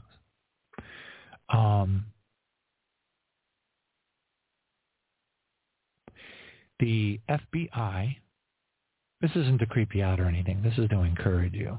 But if you have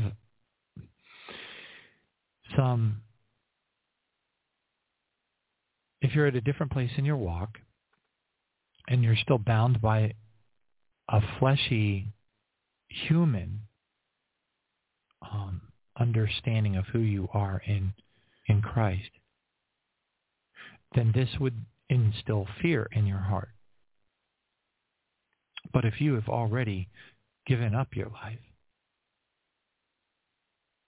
for the Lord, and you got nothing to look forward to, which is a huge blessing. You don't have to worry about looking forward to your kid going to college or having children or any of that kind of stuff. The only thing you got to look forward to is Jesus and being in his presence. So you're not like torn between two lovers kind of thing. You only got one lover.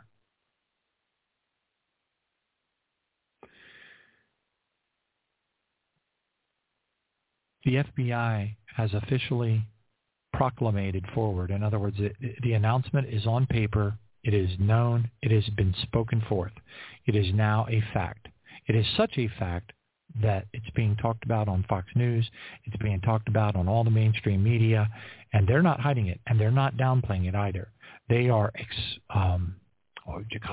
amplifying it. The announcement has been officially made that anyone who is a Trump supporter, which really is, I don't know, but anyone who is a Trump supporter is now officially identified by the Federal Bureau of Investigation of the United States of Babylon the Great as an extremist, subject to arrest. Be advised. This coming Sunday, I will be playing the Jesse Waters report right off of Fox News on that. But it's not just Jesse Waters. There are probably thousands that are talking about it right now. It's very big news. The other thing is there is a noteworthy increase in sky trumpet sounds. I'm going to play this coming Sunday as well. But I want you to hear this. I'm just going to give you a little taste of it. Oh, hold on. Praise God. Give me a second.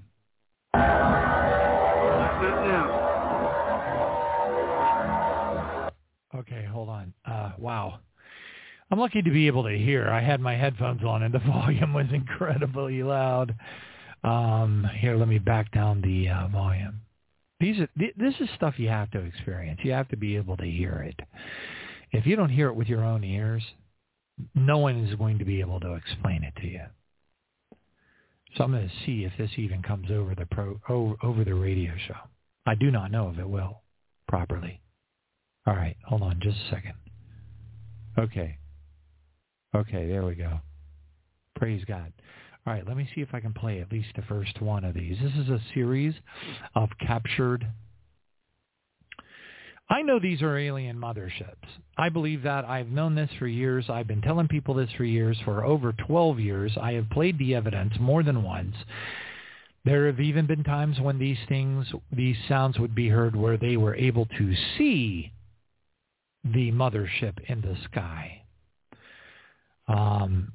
Anyway, I'm not going to get into it, but Christians love it because they're like, oh, it's, like they'll put up, like they have here on this particular video, they have Revelation chapter 8:2, where they're talking about the angels with trumpets during the trumpet judgments, and they're like, they're saying, well, these must be the angels of judgment in Revelation chapter 8, and I'm like, no, they're not.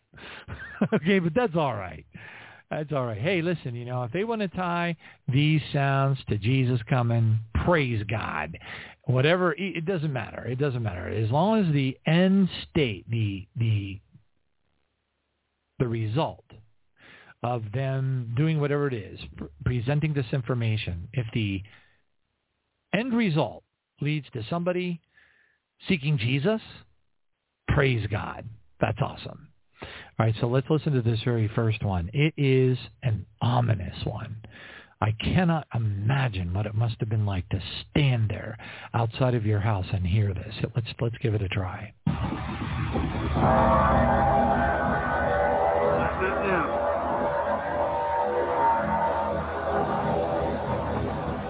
standing outside their house, pointing the camera up in the sky.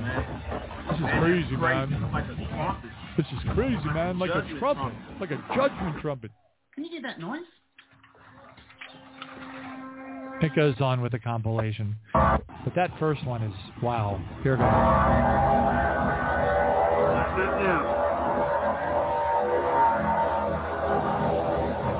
I mean, you have to admit. And these, now not all of them, but some of these are way more dramatic than the stuff that we were hearing back in 2011, 12.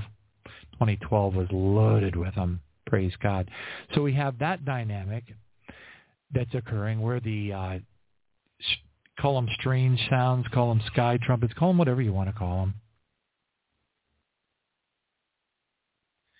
Those are increasing an awful lot now, to the point where folks on TikTok have, it's prevalent. It's all over the place. As a matter of fact, the word is ubiquitous. It's everywhere. All right, praise God. So you got that. And you have, hold on just a second. Oop, there we go. Oop, there it is. Praise you, Jesus. Hold on a second. This is important. Praise you, Father. I'm scrolling. Give me a sec. There we go. I want to mark it.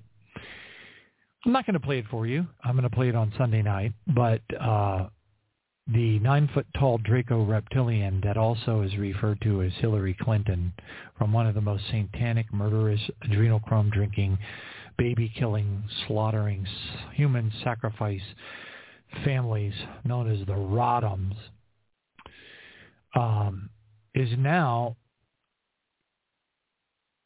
I don't want to say that she's going on some grand tour. That is not the case, but there's an audio. She's telling everybody this. She's telling everybody that the people who follow Trump, or the people who like Trump, the people who want to restore America to the way it used to be, which, folks, come on. To us, we're citizens of heaven. I mean, really, it's just, to us, it's like shrugging of the shoulders, really. But she's telling everybody it's well known, it's everywhere. I mean, it's ubiquitous. That the MAGA people ought to be gathered up and reprogrammed. What she means is put into a FEMA camp, just like they're doing to the Uyghurs in China. That's what she wants. That's what she wants. So they're talking about gathering us up. I mean, those of us who, I don't know that they could gather me up because, I don't think that anyone could say I'm a Trump fan. I think that he has a long history of knowing the evil that's in this country. I know it. I've seen television shows, him on the Tonight Show, all that kind of stuff, talking about it, 25 years ago, 30 years ago even. Okay, so the way he refers to all the things that are happening out there is nothing new. Nothing new at all. This isn't, it's stuff he's been talking about for decades and decades and decades. Okay. So anyway, they see him as, and the belief system. It's not just him. It's the belief system. This idea that, as a matter of fact, I have a testimony, for what it's worth, of and I'm going to play that on Sunday as well, so what happened, what it is there's this video where this guy who's part of this, I don't know, some kind of a group of Christians, and they make the claim that we're beating the New World Order. They make the claim that Klaus Schwab and his band of bandits are on the run. That's what they do. They make the claim. But they're wrong. They're powerfully wrong. Because if you listen very carefully to the examples that they give, you discover that when the shape-shifting reptilian Draco entities that are leading the World Economic Forum, when they talk, they're referring to Donald Trump and the belief system that he espouses, and the people that, believe in the whole Make America Great Again thing. The World Economic Forum, Draco reptilians, are very clear that mindset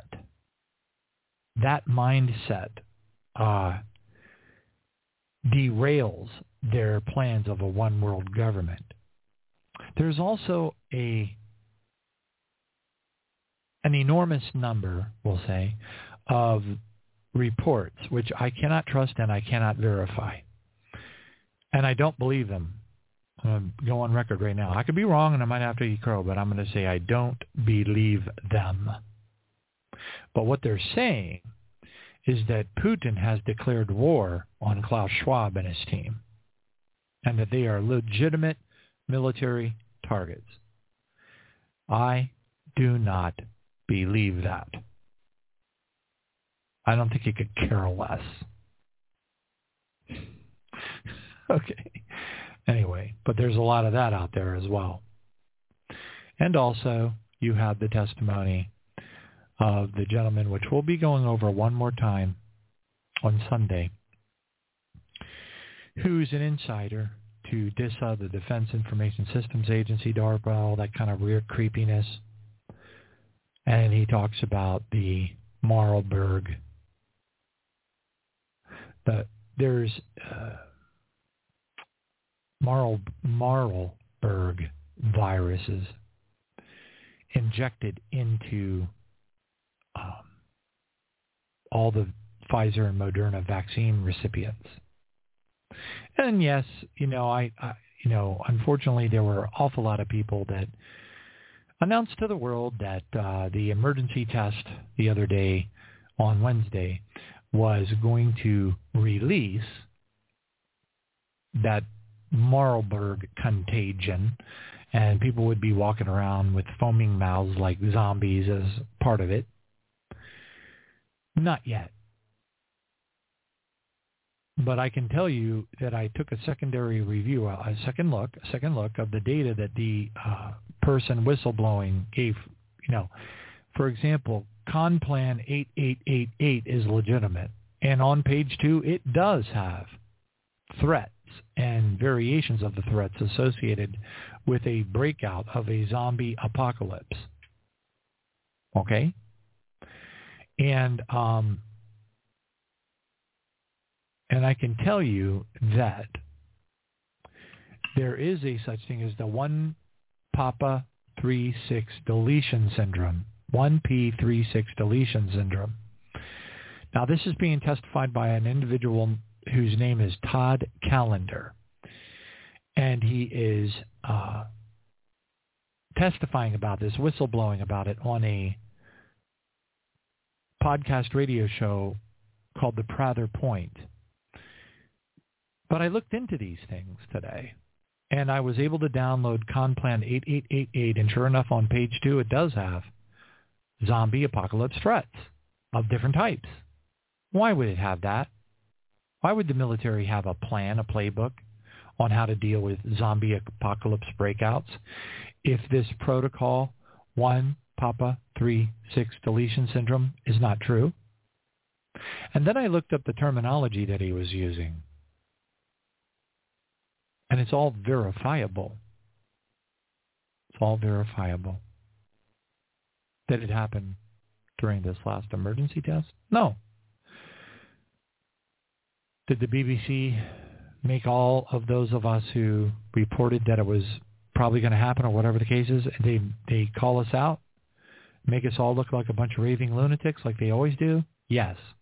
Matter of fact, I wrote an article in I believe it was 2011. And the article, I don't remember the title of it. I wish I did, but I don't. But the article title, communicated to the reader that they were intentionally making fools out of us on purpose.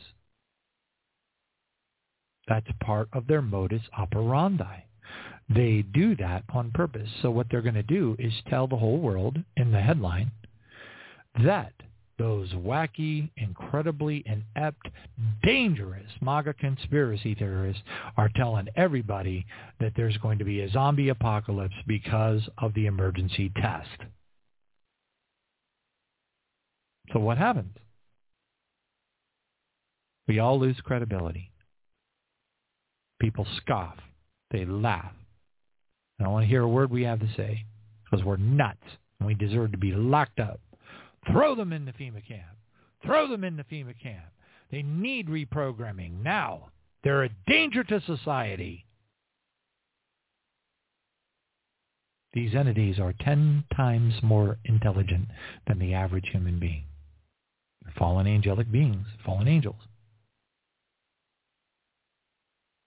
Praise God. All right. Thank you, Jesus. Hallelujah. And on that note, let's go back to the prayer vigil with the time that we have left. As soon as we play, if I can move my fingers properly, as soon as we play or read this prophecy from Wings of Prophecy, which was sent to me by our brother Justin. I'm not going to say his last name. All right. But anyway, thank you, brother, for sending this in, because it's awesome. So, Wings of Prophecy, which he likes to refer to as Just Praise Him, It's entitled Miracles. Quote, I was in my morning prayer time when I asked the Lord to tell me about his final harvest revival. Now, please take note. While I do not know, this is not passing judgment. It is merely an observation. This is not meant in a negative fashion. It's purely an observation. I do not know if this individual has any idea that there are 3 distinct separate rescue missions or watches or raptures. Okay? Don't know. I really, truly don't know. And quite honestly, I don't care. Because it's our job to discern. It's our job to know these things. It's our job to hear what God is telling us. It's our job to read and discern. And it says right here, I was in my morning prayer when I asked the Lord to tell me about his final harvest revival. See, when I see the words final harvest, that's down the road a long ways. Well, I don't know how long, but it's pretty far, compared to where we are now, it's pretty far down the road. All right. We know that the wheat harvest doesn't actually happen, which is the final harvest, doesn't actually happen until things get unbelievably dark in the day of the Lord and World War III and all that kind of stuff. That's when the big harvest comes. It says, in this revival, long-standing prayers will be answered in the blink of an eye. Prodigals will be saved. And not only in the revival services, but wherever they are, for those who have not ceased interceding for them in this time. So if you are interceding for your daughter, or you are interceding for your son, or you are interceding for other people, right here is a godly confirmation that God is going to answer those prayers. Because you're interceding for them right now. You may not even be on the earth when God answers those prayers. It goes on to say, I will touch them wherever they are, and they will give their hearts to me, and they will forever be changed, and all will know that I am the Lord. Pray, my children, pray. Do not cease to pray daily for those you love who are unsaved, for I will save them if you will pray in faith. Pray no matter what you see, for the battle of their souls is very great.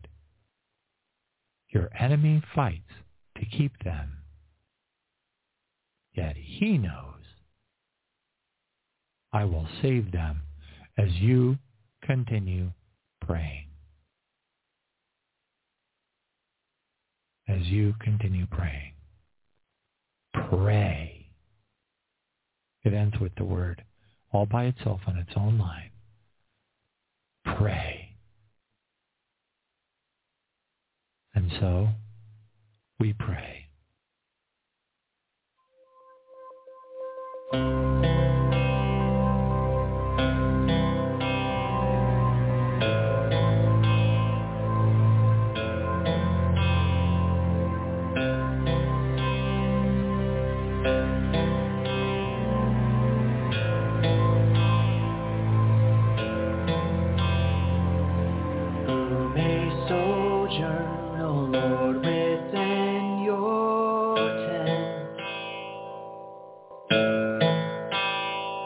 To dwell upon your holy hill ascent,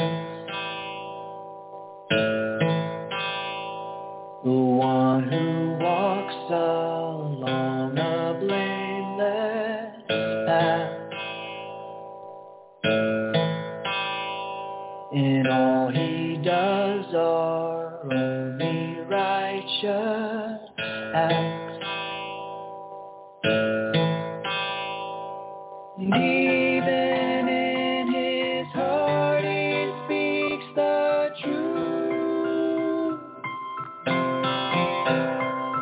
And even in his heart he speaks the truth.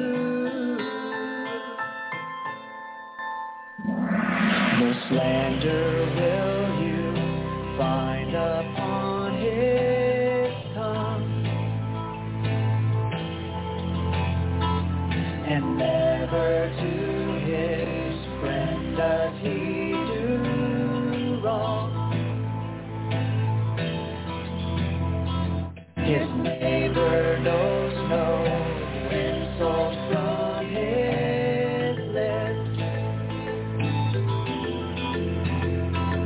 His eyes despise the man of wickedness, but honors every heart who fears the Lord.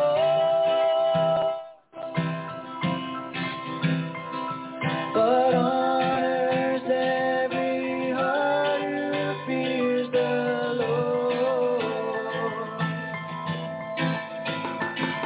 And even though his oath may cause him pain, his faithful word forever stays the same. The money lends he seeks no selfish gain. The bribe against the innocent disdain. The one who does these things will not be moved. The one who does these things will not be moved. The one who does these things will not be moved.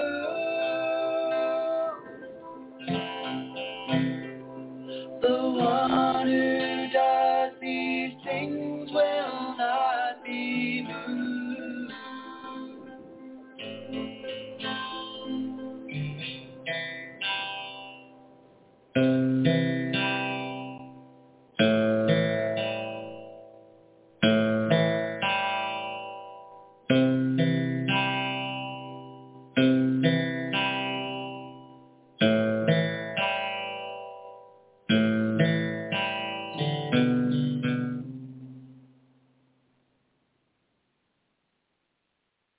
Praise God.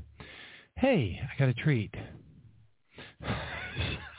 So while the music was playing, praise Jesus, I looked up with my Olive Tree Enhanced Strong's Bible Dictionary, The Outer Darkness,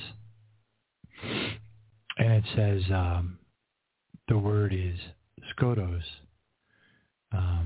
Strong's Greek 4655, skotos. It says from the base of Strong's 4639, shadiness. There you go. Shadiness. Shadiness. There you go. The shadowy area. It's the place outside of the Mount Zion. Hebrews 12:22. You have come to Mount Zion, the city of the living God, to an innumerable company of angels, to just men made perfect, to the heavenly Jerusalem. It's like one of my favorite verses in the whole Bible. So cool. Praise Jesus. It's amazing. All right. Thank you, Father.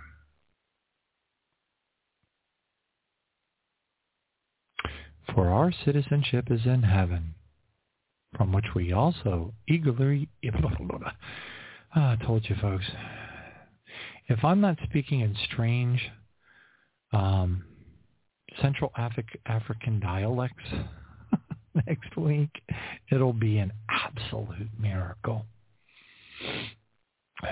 For our citizenship is in heaven, from which we also eagerly wait for the Savior, our Lord Jesus Christ, who will transform our lowly body, that it may be conformed to his glorious body, according to the working by which he is able even to subdue all things to himself. What's amazing about this is the word all things. That's really amazing. Because, doesn't that include all the things in the universes, dimensions, realms, trillions of galaxies, all things, thrones. What are all the second order demons? There's a lot of them. Anyway, that's a rabbit hole that you can spend days on. Praise God. 1 Peter 2:20. For what credit it, this is deep, okay? This is very, very, very deep. Listen very closely. For what credit is it if, when you are beaten for your faults, you take it patiently?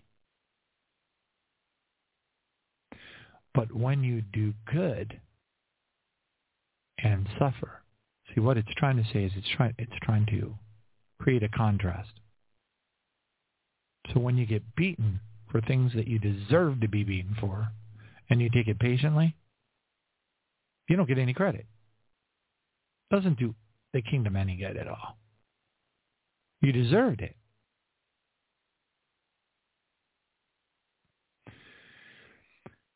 And it goes on to say, but when you do good and suffer, if you take that patiently, this is commendable before God. So when people are calling you names, you take it patiently. Don't get upset. Don't wrinkle up your face and scowl. Okay? Do like Paul said. Entreat. To entreat. Word entreat. Okay, let's see here. It says to ask someone earnestly to do something. To entreat.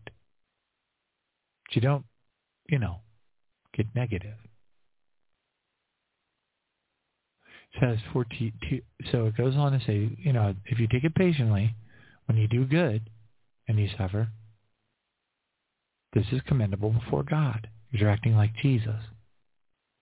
Verse 21, for to this you were called, because Christ also suffered for us, leaving us an example that you should follow his steps. Are you getting this?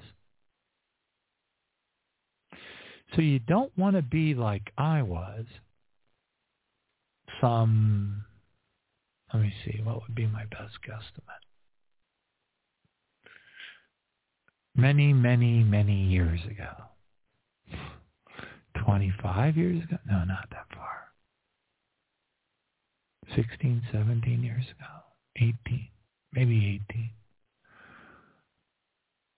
18. This guy says to me when I was at a restaurant, I was outside on the porch having a beer, admittedly, and he said, I can believe in them there aliens better than I can believe in your so-called Jesus. And, I let Liz, let's just say that I did the money changer thing. I had a few things to say to him. And right here, this scripture, what does it tell us? 1 Peter 2:20 says that I was in sin when I did that. The only way I could have responded to him was with a sad look on my face, hanging my head down, looking sad. That would have been the godly way to treat that individual. Not to get all sparky with him and tell him a thing or two, which is what I did. Praise God. 1 Peter 2:23, it goes on, and while being reviled, Jesus did not revile in return. While suffering, he uttered no threats, but kept entrusting himself to him, our Father, who judges righteously. Wow. That's a really high watermark, isn't it? We cannot act We cannot react in a negative way. We can't react in a negative way. That's really a high bar. But that's who we are in Christ. To be just like he was. Here's one that's been long forgotten. John 13:35. By this, all the peoples of the earth, all will know that you, yes, you, are my disciples, if you have love for one another.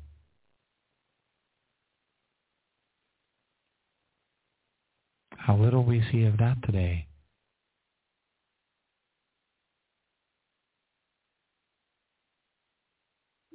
Lots of blaming and finger wagging and all that kind of stuff. Praise God. Thank you, Jesus. And on that note, let's enter in, while we still have time, to communion.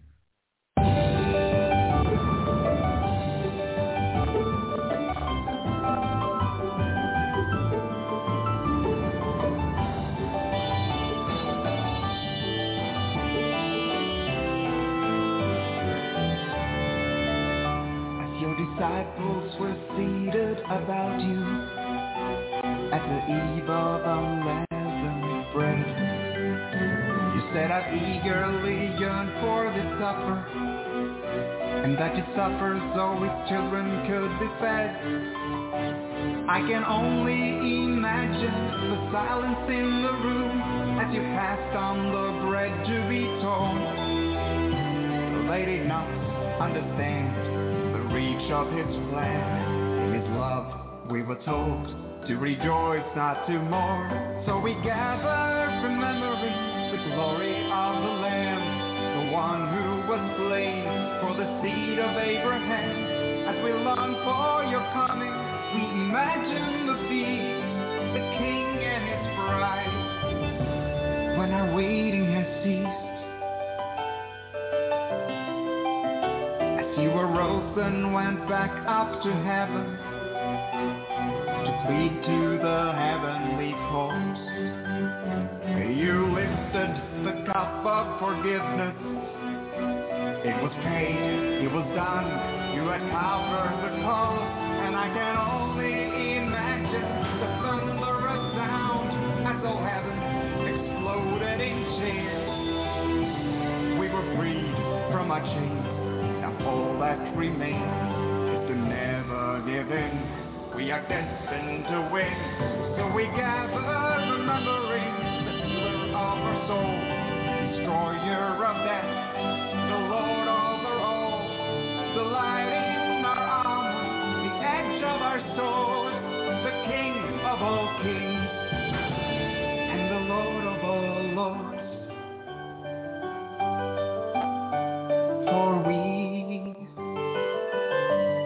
believe in a land,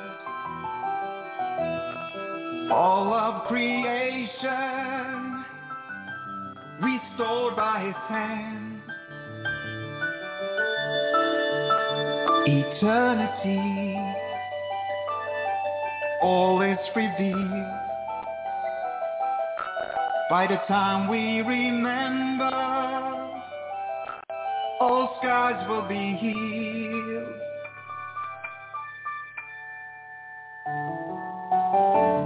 As we long for your coming, we imagine the feast, the Lord and his bride.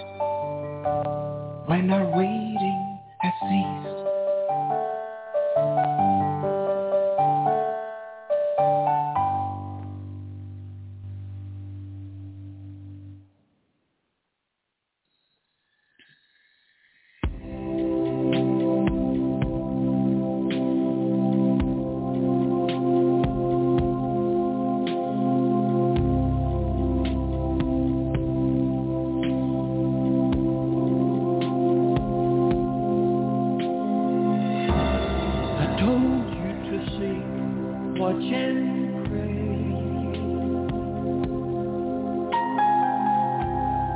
I would come for you one day.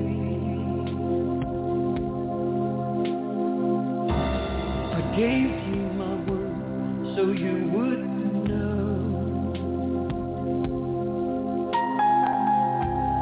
the time I'd come and take you home. It's time for you to look around.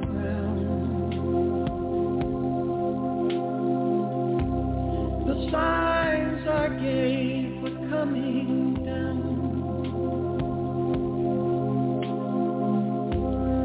Don't be caught asleep and blind.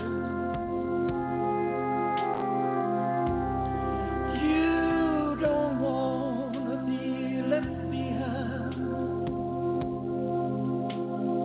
Come and be whole. Come and be whole. Come and be whole. Come and be whole. Come and be whole. Come and be whole. Come and be whole. Come and be holy.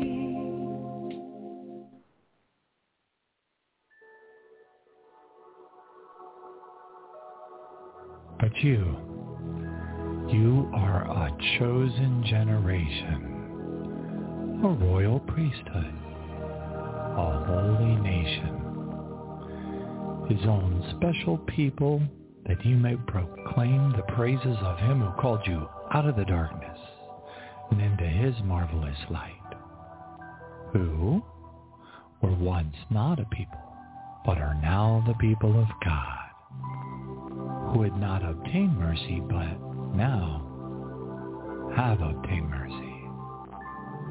Therefore, as the elect of God, holy and beloved, put on tender mercies, kindness, humility, meekness, long-suffering, bearing with one another and forgiving one another. And if anyone has a complaint against another, so even as Christ forgave you, so you must also do. But above all these things, put on love, which is the bond of perfection. And let the peace of God rule into your hearts, with which you were also called in one body, and be thankful. Let the word of Christ dwell in you richly in all wisdom, teaching and admonishing one another in psalms and hymns and spiritual songs, singing with grace in your hearts to the Lord. And finally, brethren, whatever things are true, whatever things are noble, whatever things are just, and whatever things are pure, whatever things are lovely, and whatever things are of a good report. If there is any virtue, if there is anything praiseworthy, meditate upon these things. He, Jesus, went a little further, and he fell on his face and prayed, saying, O my Father, if it is possible, let this cup pass from me. Nevertheless, not as I will, but as you will. Matthew 26:39.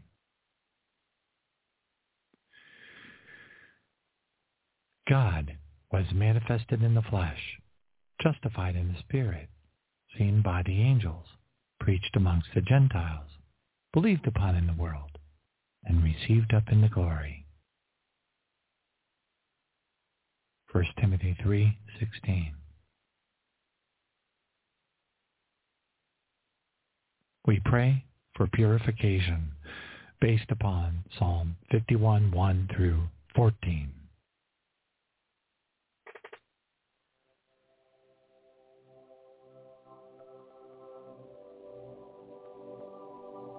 Father, we pray that you will have mercy. depths of our heart.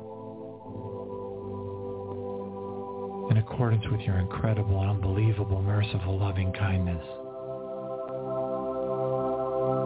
and according to your tender mercies, so many, the multitude thereof, we pray that you will blot out all our transgressions. Wash us thoroughly from our iniquity and cleanse us from our sin. Iniquity is the thought, is the feeling like once saved, always saved. You believe that you can do anything. Sin is what you do as a result of that iniquity. Iniquity is thinking it's okay to kill somebody with a gun. But killing them with the gun is the sin. Father, we acknowledge our transgressions and our sin is always before us. Against you only we have sinned and done this evil in your sight, that you may be just when you speak and blameless when you judge. Behold, Father, we were brought forth in iniquity, and in sin, Father God, our mothers conceived us. Behold, you desire truth in the inward part, and the hidden part, Father, you will make us to know your wisdom. Purge us with hyssop, and we shall be clean. Wash us, and we shall be whiter than snow. Make us your joy and gladness, Father, that the bones that you have broken may rejoice. Hide your face from our sin. Blot out all of our iniquity. And create in us a clean heart, Father. Clean. Brand new. Renew a steadfast, determined, persevering spirit within us. Do not cast us away from your presence, Father, and help us, lead us, steady us, that we would not grieve the Holy Spirit. Restore to us, Father, the joy of your salvation. And uphold us with your generous spirit. And then we will do everything, Father, that we know how in this dark, dark age that we live in, to touch people in love, to plant seeds, to show the love of Jesus, and to kindly entreat those who do not accept you, and humbly continue to pray for them, that some shall be converted to you. Deliver us, Father, from the guilt of our past sins, and then our tongues shall sing aloud of your righteousness.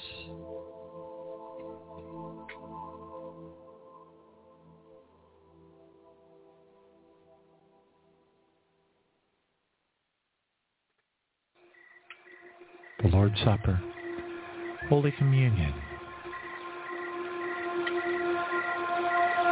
For I received from the Lord that which I also delivered to you, that the Lord Jesus, on the same night in which he was betrayed, took bread.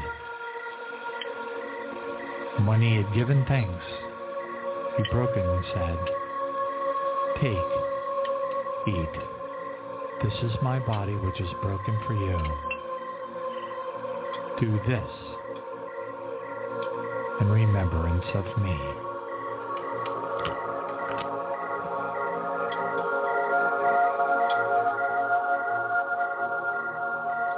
In that same manner he took the cup after supper, saying, "This cup is the new covenant in my blood. This do as often as you drink it in remembrance of me.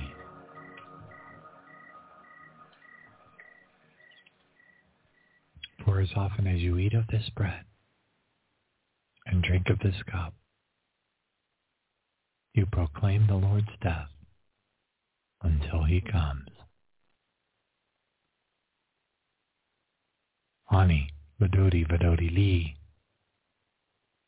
I am my beloved, and my beloved is mine.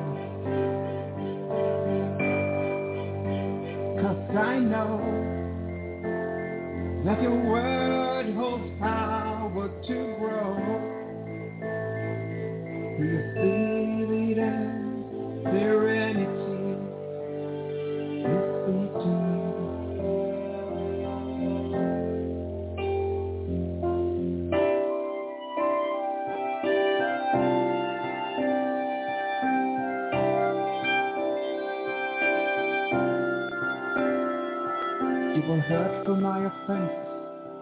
You were sick for my disease. You were poor for my prosperity. You are strong when I am weak. I praise you, my Redeemer. I praise you, Majesty. You were left by God Almighty to always be with me. And I know I will never be alone.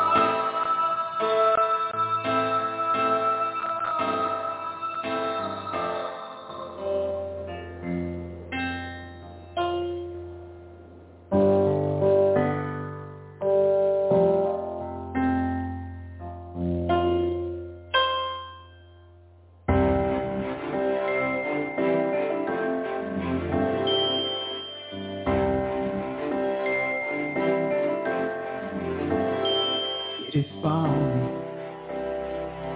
how your word is greater in me than of all the power to be. You are stronger than the fall. Son of God, you were raised up to the Father.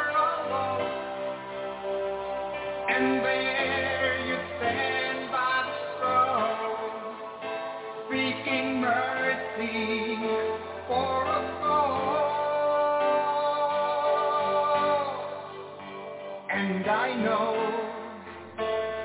you will be wherever I go. If trouble rise, then easily you're there for me. And you know I will always follow you to spread the word, to be a seeker of truth. I trust in you in all that I do.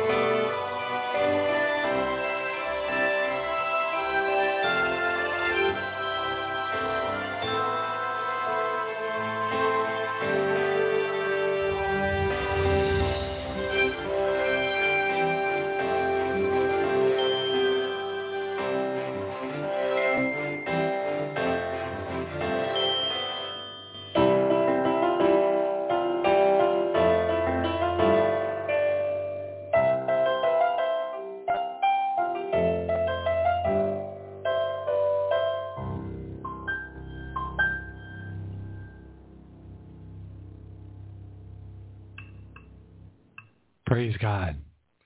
I'm going to take the holy oil. I have it all over my house. Praise God. I thank you, Jesus. In the name of the Father, the Son, and the Holy Spirit. Father, in the mighty name of the Lord Jesus and by the blood of the Lamb of God,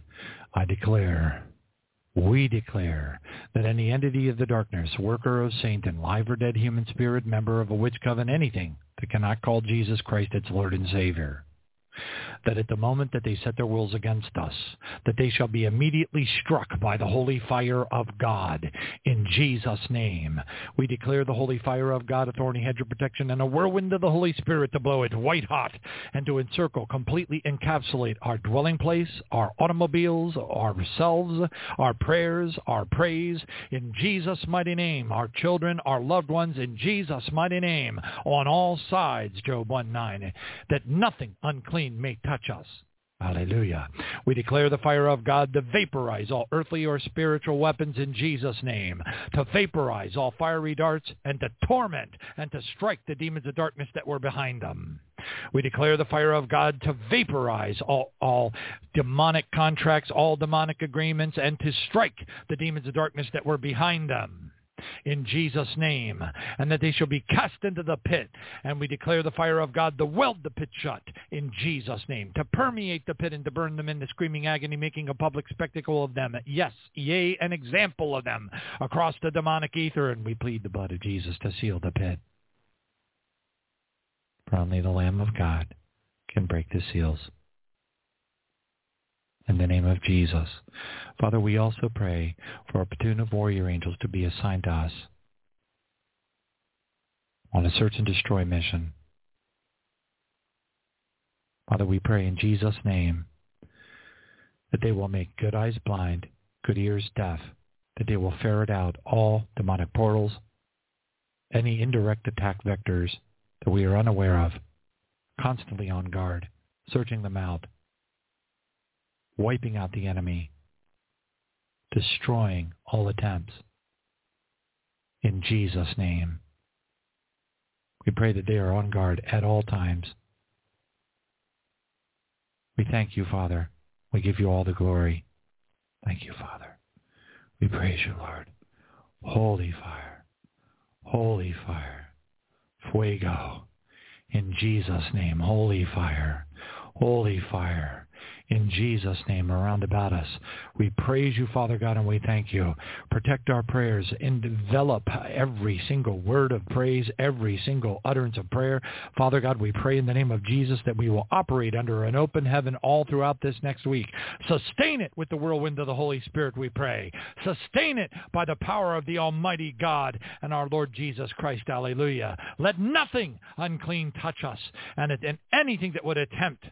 In the name of Jesus, we declare and decree warrior angels, fully clad in the armor of God, diamond-tipped sword, sharp as razor blades, to descend upon them, to strike them, deaf, blind, and dumb, place them under arrest, and cast them into the pit in the name of Jesus Christ, and the pit will be welded shut in perpetuity.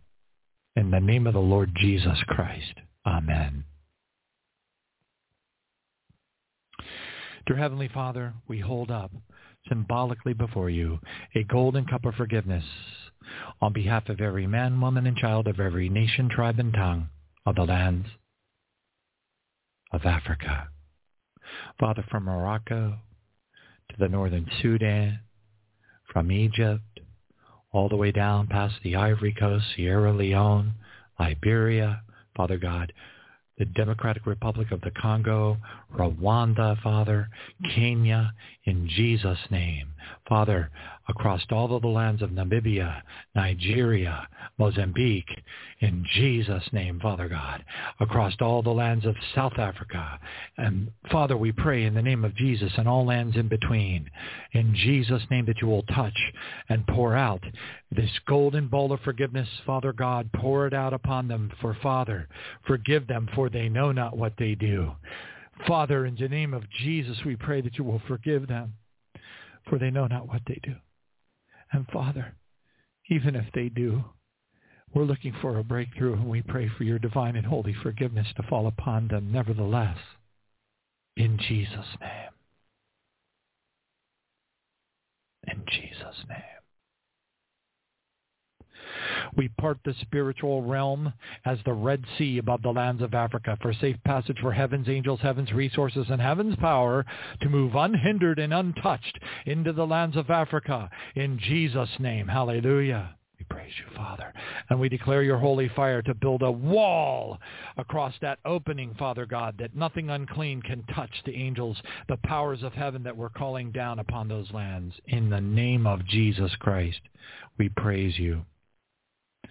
Father, as a royal priesthood, 1 Peter 2:9, we confess of the sins of the peoples of the lands of Africa. We confess of the sins of their first fathers and their fathers' fathers until before there was time. We break all yokes of bondage. We renounce all things spoken of in the darkness against them. We break all generational and bloodline curses throughout every branch of their family trees until before there was time. In Jesus' name. Principalities, powers, and strongholds, spiritual hosts of wickedness, and rulers of darkness in high places above the lands of Africa, we come against you in the mighty name of the Lord Jesus by his blood. We decree fire swords of cherubim to be shot down from the heavens and to cut you into pieces. We declare fire of God to launch down from the glory pillar and to burn you into screaming agony in Jesus' name, and to disarm you in accordance with Colossians 2:15. Hallelujah. And we declare hundreds of trillions of legions of warrior angels and archangels to follow. Father, we pray in the name of Jesus for a time such as this that you will promote more archangels like never before, and to descend upon these second-order demons of filth and abominations, to wage war against them such as never been seen again since before there was time, in Jesus' mighty name. Unclean spirits, deaf and dumb spirits, strong men across all of the lands of Africa, we command you, come forth. Subordinate spirits, we command you to come out now. Out now. We declare in the name of Jesus hundreds of trillions of legions of warrior angels to descend upon you, to strike you deaf, blind, and dumb, place you under arrest, and cast you into the pit. We declare the fire of God to weld the pit shut. We declare the fire of God to permeate the pit and to burn you where you stand. And we plead the blood of Jesus to seal the pit, for only the Lamb of God can break the seals. Thank you, Jesus. Thank you, Lord. For we have come to punish you before your time. For greater things than these will we do, because our King has gone unto the Father, in accordance with thy will, in accordance with thy will. Father, we know what your will is. You said You would want not one to perish, not one. We declare in the name of Jesus, the holy fire of God, a thorny hedge of protection, and a whirlwind of the Holy Spirit, blow it white hot, and to encapsulate all of the peoples of the lands of Africa, from the north to the south, to the east, and to the west, the good and the bad, in Jesus' name. Let nothing unclean re-enter the clean-swept house. And Father, we pray and plead for the crystal river, the living water, your abundant grace to flow deep into their hearts, deep into their spirit. Father God, to renew, and to touch, to fertilize their soul, the spirit, Father God, the soil therein, that they shall receive the seeds of these prayers. These prayers will bear fruit. The fruit will remain in accordance with your promises of John 15:16, in Jesus' name. And we plead, Father, in accordance with thy will,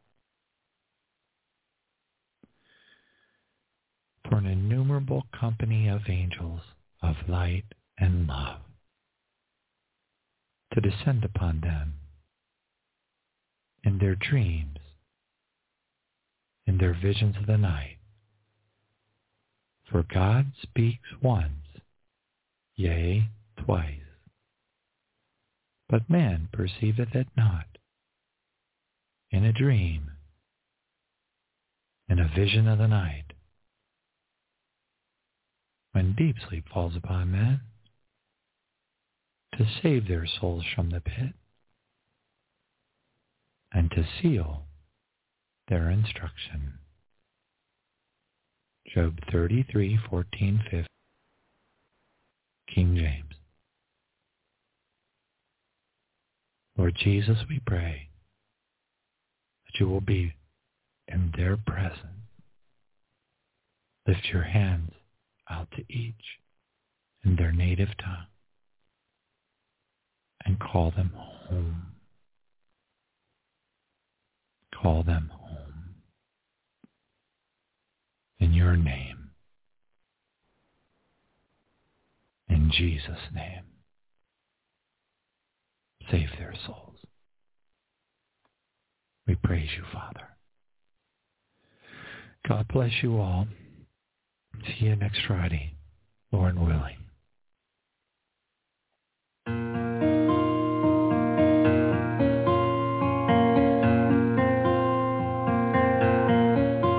Lord, we come to you with repentant heart. We seek you with all our might. Sinners at the mercy of grace, redeemed we are by your embrace. Praise his holy name.